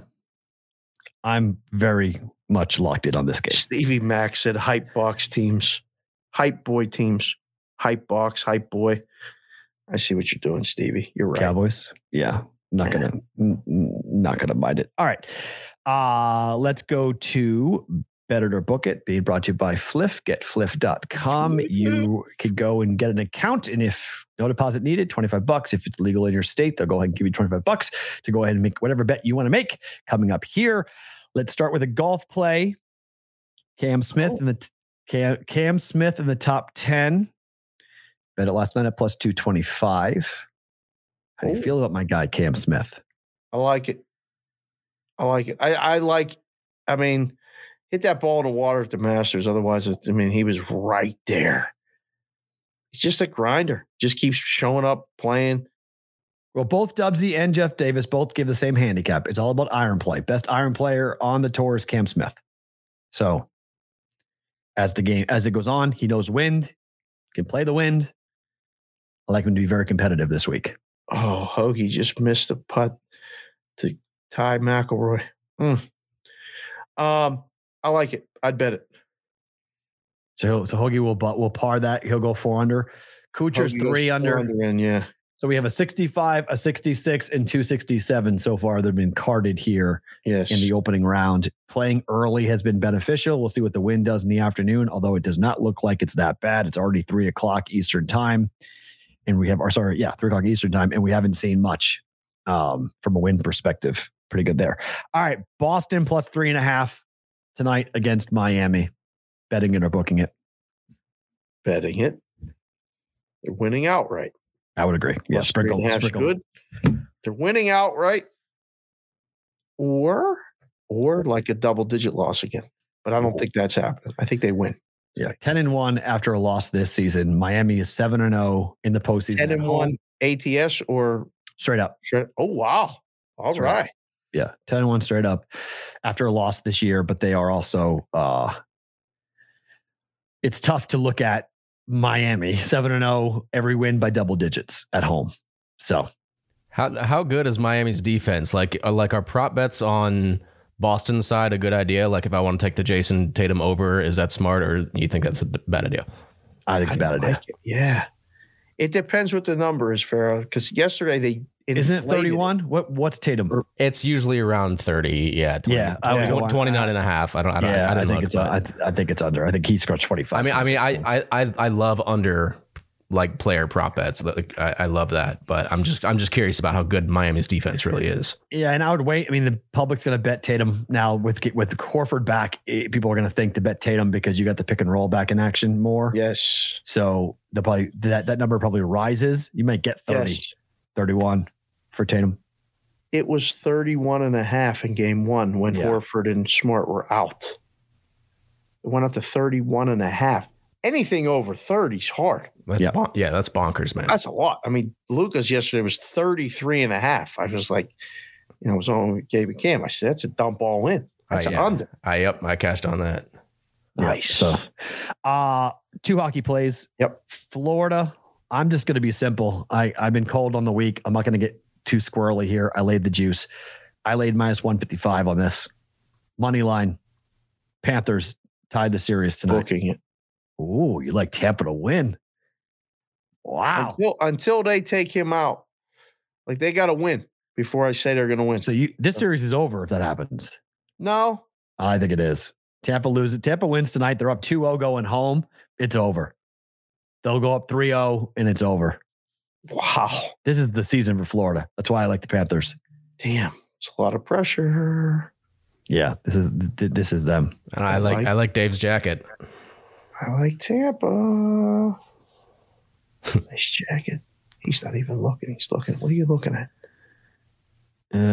No, sorry. There's a big the car that's being delivered got into an accident on the way here. So they're just sending me text messages saying the car's not showing up today. Which guy gets a car delivered every week, baby. It's tremendous. 7 years now. 7 years for that. And finally, we are going Colorado puck line plus 105. We're betting this one. St. Louis. We're betting this one. I think this is my favorite play of the day. Yeah, me too. Whatever that means. This is my favorite hockey play of the day. Yeah. I feel a lot more confident about this one. St. Louis they scored first and then they scored late to keep it within a goal. I don't think they keep it within a goal tonight. Colorado gets 1. I think they get 2. And I think this, would you say 5-2? Yeah. 5-2 is a good score. 6-2 is better. Those two scores are what comes to my mind. Mm-hmm. Yeah. So. Puck line, Colorado. All right. Favorite thing about today is what? So it was crazy that you brought up the foul ball story because I didn't know that was coming up, but was last night I went to this baseball game at the Aviator Stadium, which is a beautiful AAA ballpark that could legitimately, if they added more seats, like it would be an awesome place to watch a game. Well, they're going to be, I mean, the rumor is that if the A's move here, that's where they will play temporarily. It's fantastic. I mean, it feels like a big league park, and the weather was perfect last night. So I get to go, and these kids that I know, friends of the girls, high school juniors and seniors, are playing a semifinal playoff game. And I went back to being a kid. I was sitting next to the dugout and sharing in their joy the entire night. And it just reminded me of how much fun sports is. Now there's parents all around and there's people smoking weed in the stadium. Wow. And it's so bizarre. Like, I'm like, can you guys just watch the game? But it's, they opened up the stands on the two ends. So there was people drinking. There was people doing all kinds of stuff. A bus caught fire. A city bus caught fire right behind the stadium. There was smoke everywhere. And I was like, can we just enjoy the game? And then this team went up. Shadow Ridge went up 7-0. Legacy came back and tied them 7-7. And it got very tense. And the final score was 13-8. And my guys, Michael Brown and Ty, who have been to my house for hours at a time. We've been at the cages, pitching in them and hanging out with them and stuff for 8 years. I mean, this is how long we've known them. They're going to play Saturday at CSN at the big stadium there for the state championship. Whoa. And like Michael Brown is committed to go to Hofstra. He's a junior. He's going to go play at Hofstra. He's from Vegas? He's from Vegas, but his dad and mom are from New York. Okay. It's like, how did that recruitment go? They got family there. Okay. So that might end up, makes sense. Yeah. And Ty's going to go to University of Washington. Ooh. So, I mean, like, these are legit. I mean, there's a lot of kids on both teams that are playing college. They are going to go play college baseball. But it was so much fun. And I told Mikey and Ty that they love everything that I'm doing with the shows and all this stuff. And I said I would talk about them today on the favorite thing about today. So hopefully they'll get on and watch. Guys, if you can, give them a shout out in the comment section on the YouTube. That'd be awesome. Because the comments apparently help us in the algorithm and all that other stuff. But everybody likes to see their name in lights and stuff and be a part of something. And I don't know where these kids are going, but I know that game last night was a memory for them for a lifetime. And, I'm going to go on all these shows and talk about them all day. I told them, I said, I'm going to just tell the story. And Michael got a warning. Michael bats leadoff and plays second base. He's the smallest kid on the team, but he's one of the most athletic kids, smooth fielding fielders ever. Switch hitter, bats lefty. He's in the batter's box. He walked 3 times, flew out the left, rounded out the second. His last at bat when he walked, it was 13-8. Or no, it was 11-8. They needed some momentum. He got in there and had a great at bat, 3-2 walk. Flipped the bat like a major leaguer. Like, it was so cool. And like strutted to first. The home plate umpire gave him a warning. Ooh. And I was with his dad next to me, and I was like, Mike, relax. Because Mike wanted to go through the screen at the ump. He's 72, sweating, hot as could be. It's the last inning. He's giving his kid a warning. Next pitch comes, or the second pitch after, to the next batter. A foot outside, he calls it a strike. I go, hey, Blue, you should get a warning for that call. The whole place broke up laughing. Everybody relaxed, and we enjoyed the rest of the game. So that was my favorite thing about today, the hype machine. Saturday, I'll be at CSN at 11 o'clock watching those kids hopefully take it home. Very cool. Yeah. State championships are very, very cool. Oh. Never played for one. Only played in the state semifinals. We got beat. Oh, yeah. And I never played for a state championship. It was always kind of a bummer. What sport? Soccer. Yeah, we lost in the state semis in hockey. It was so depressing. I was so upset. Yeah, that's how I got recruited. That was the game that got me recruited to play college soccer. Oh, okay. I was a maniac in that game. I never would. I was in the best shape of my life, playing the best soccer of my life. I peaked at like the perfect moment.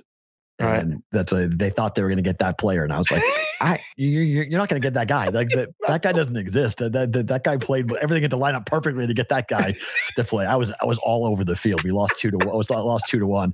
I played football. I played soccer like you played hockey. I bet I was all elbows. I love aerials and elbows. Yeah. Well, you're not supposed to play physical soccer, but I did. I played really physical soccer, and that's college coaches. Soccer's more physical than you think, man.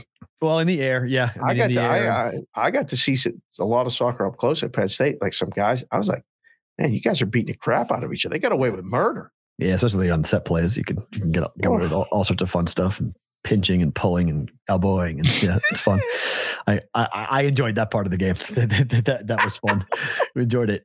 For me, I suck at golf betting. Okay, it's just something that I'm not good at betting on golf, but I love the fact that these are events that the PGA Tour has done. Initially, I was kind of skeptical about moving tournaments to these times, but now that I'm watching it play out, I'm like, man, thank goodness, because at least I got a basketball game tonight, but I get 4 days of golf to watch here: Thursday, Friday, Saturday, Sunday, and I don't have to bet baseball.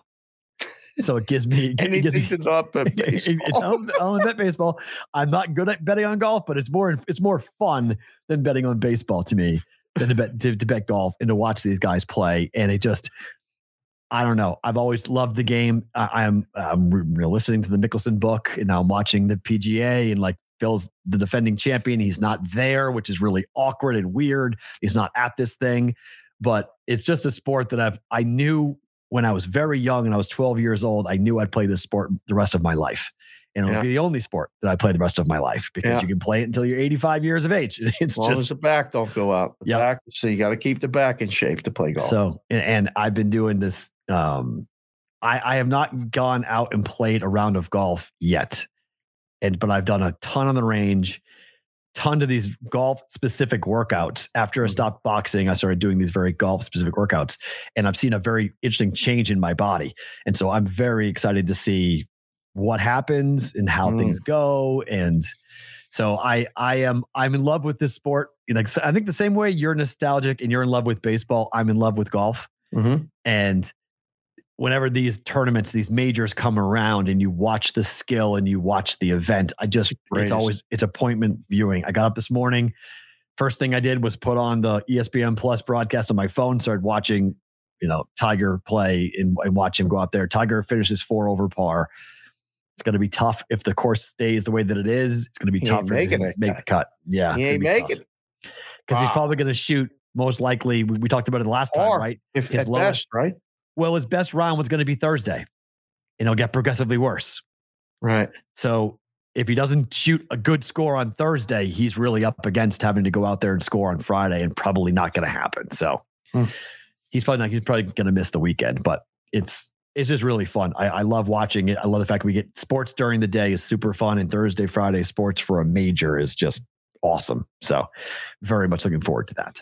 All right, guys, good stuff today. Fun show today. Remember to watch the replay on Sports Grid TV, 11 p.m. Pacific time for that. You guys can go and follow at Boston versus the Book, our Twitter account. He is Dave. I am Matt. We'll talk to you on a Friday. Roll call Friday tomorrow. Bostonian versus the Book.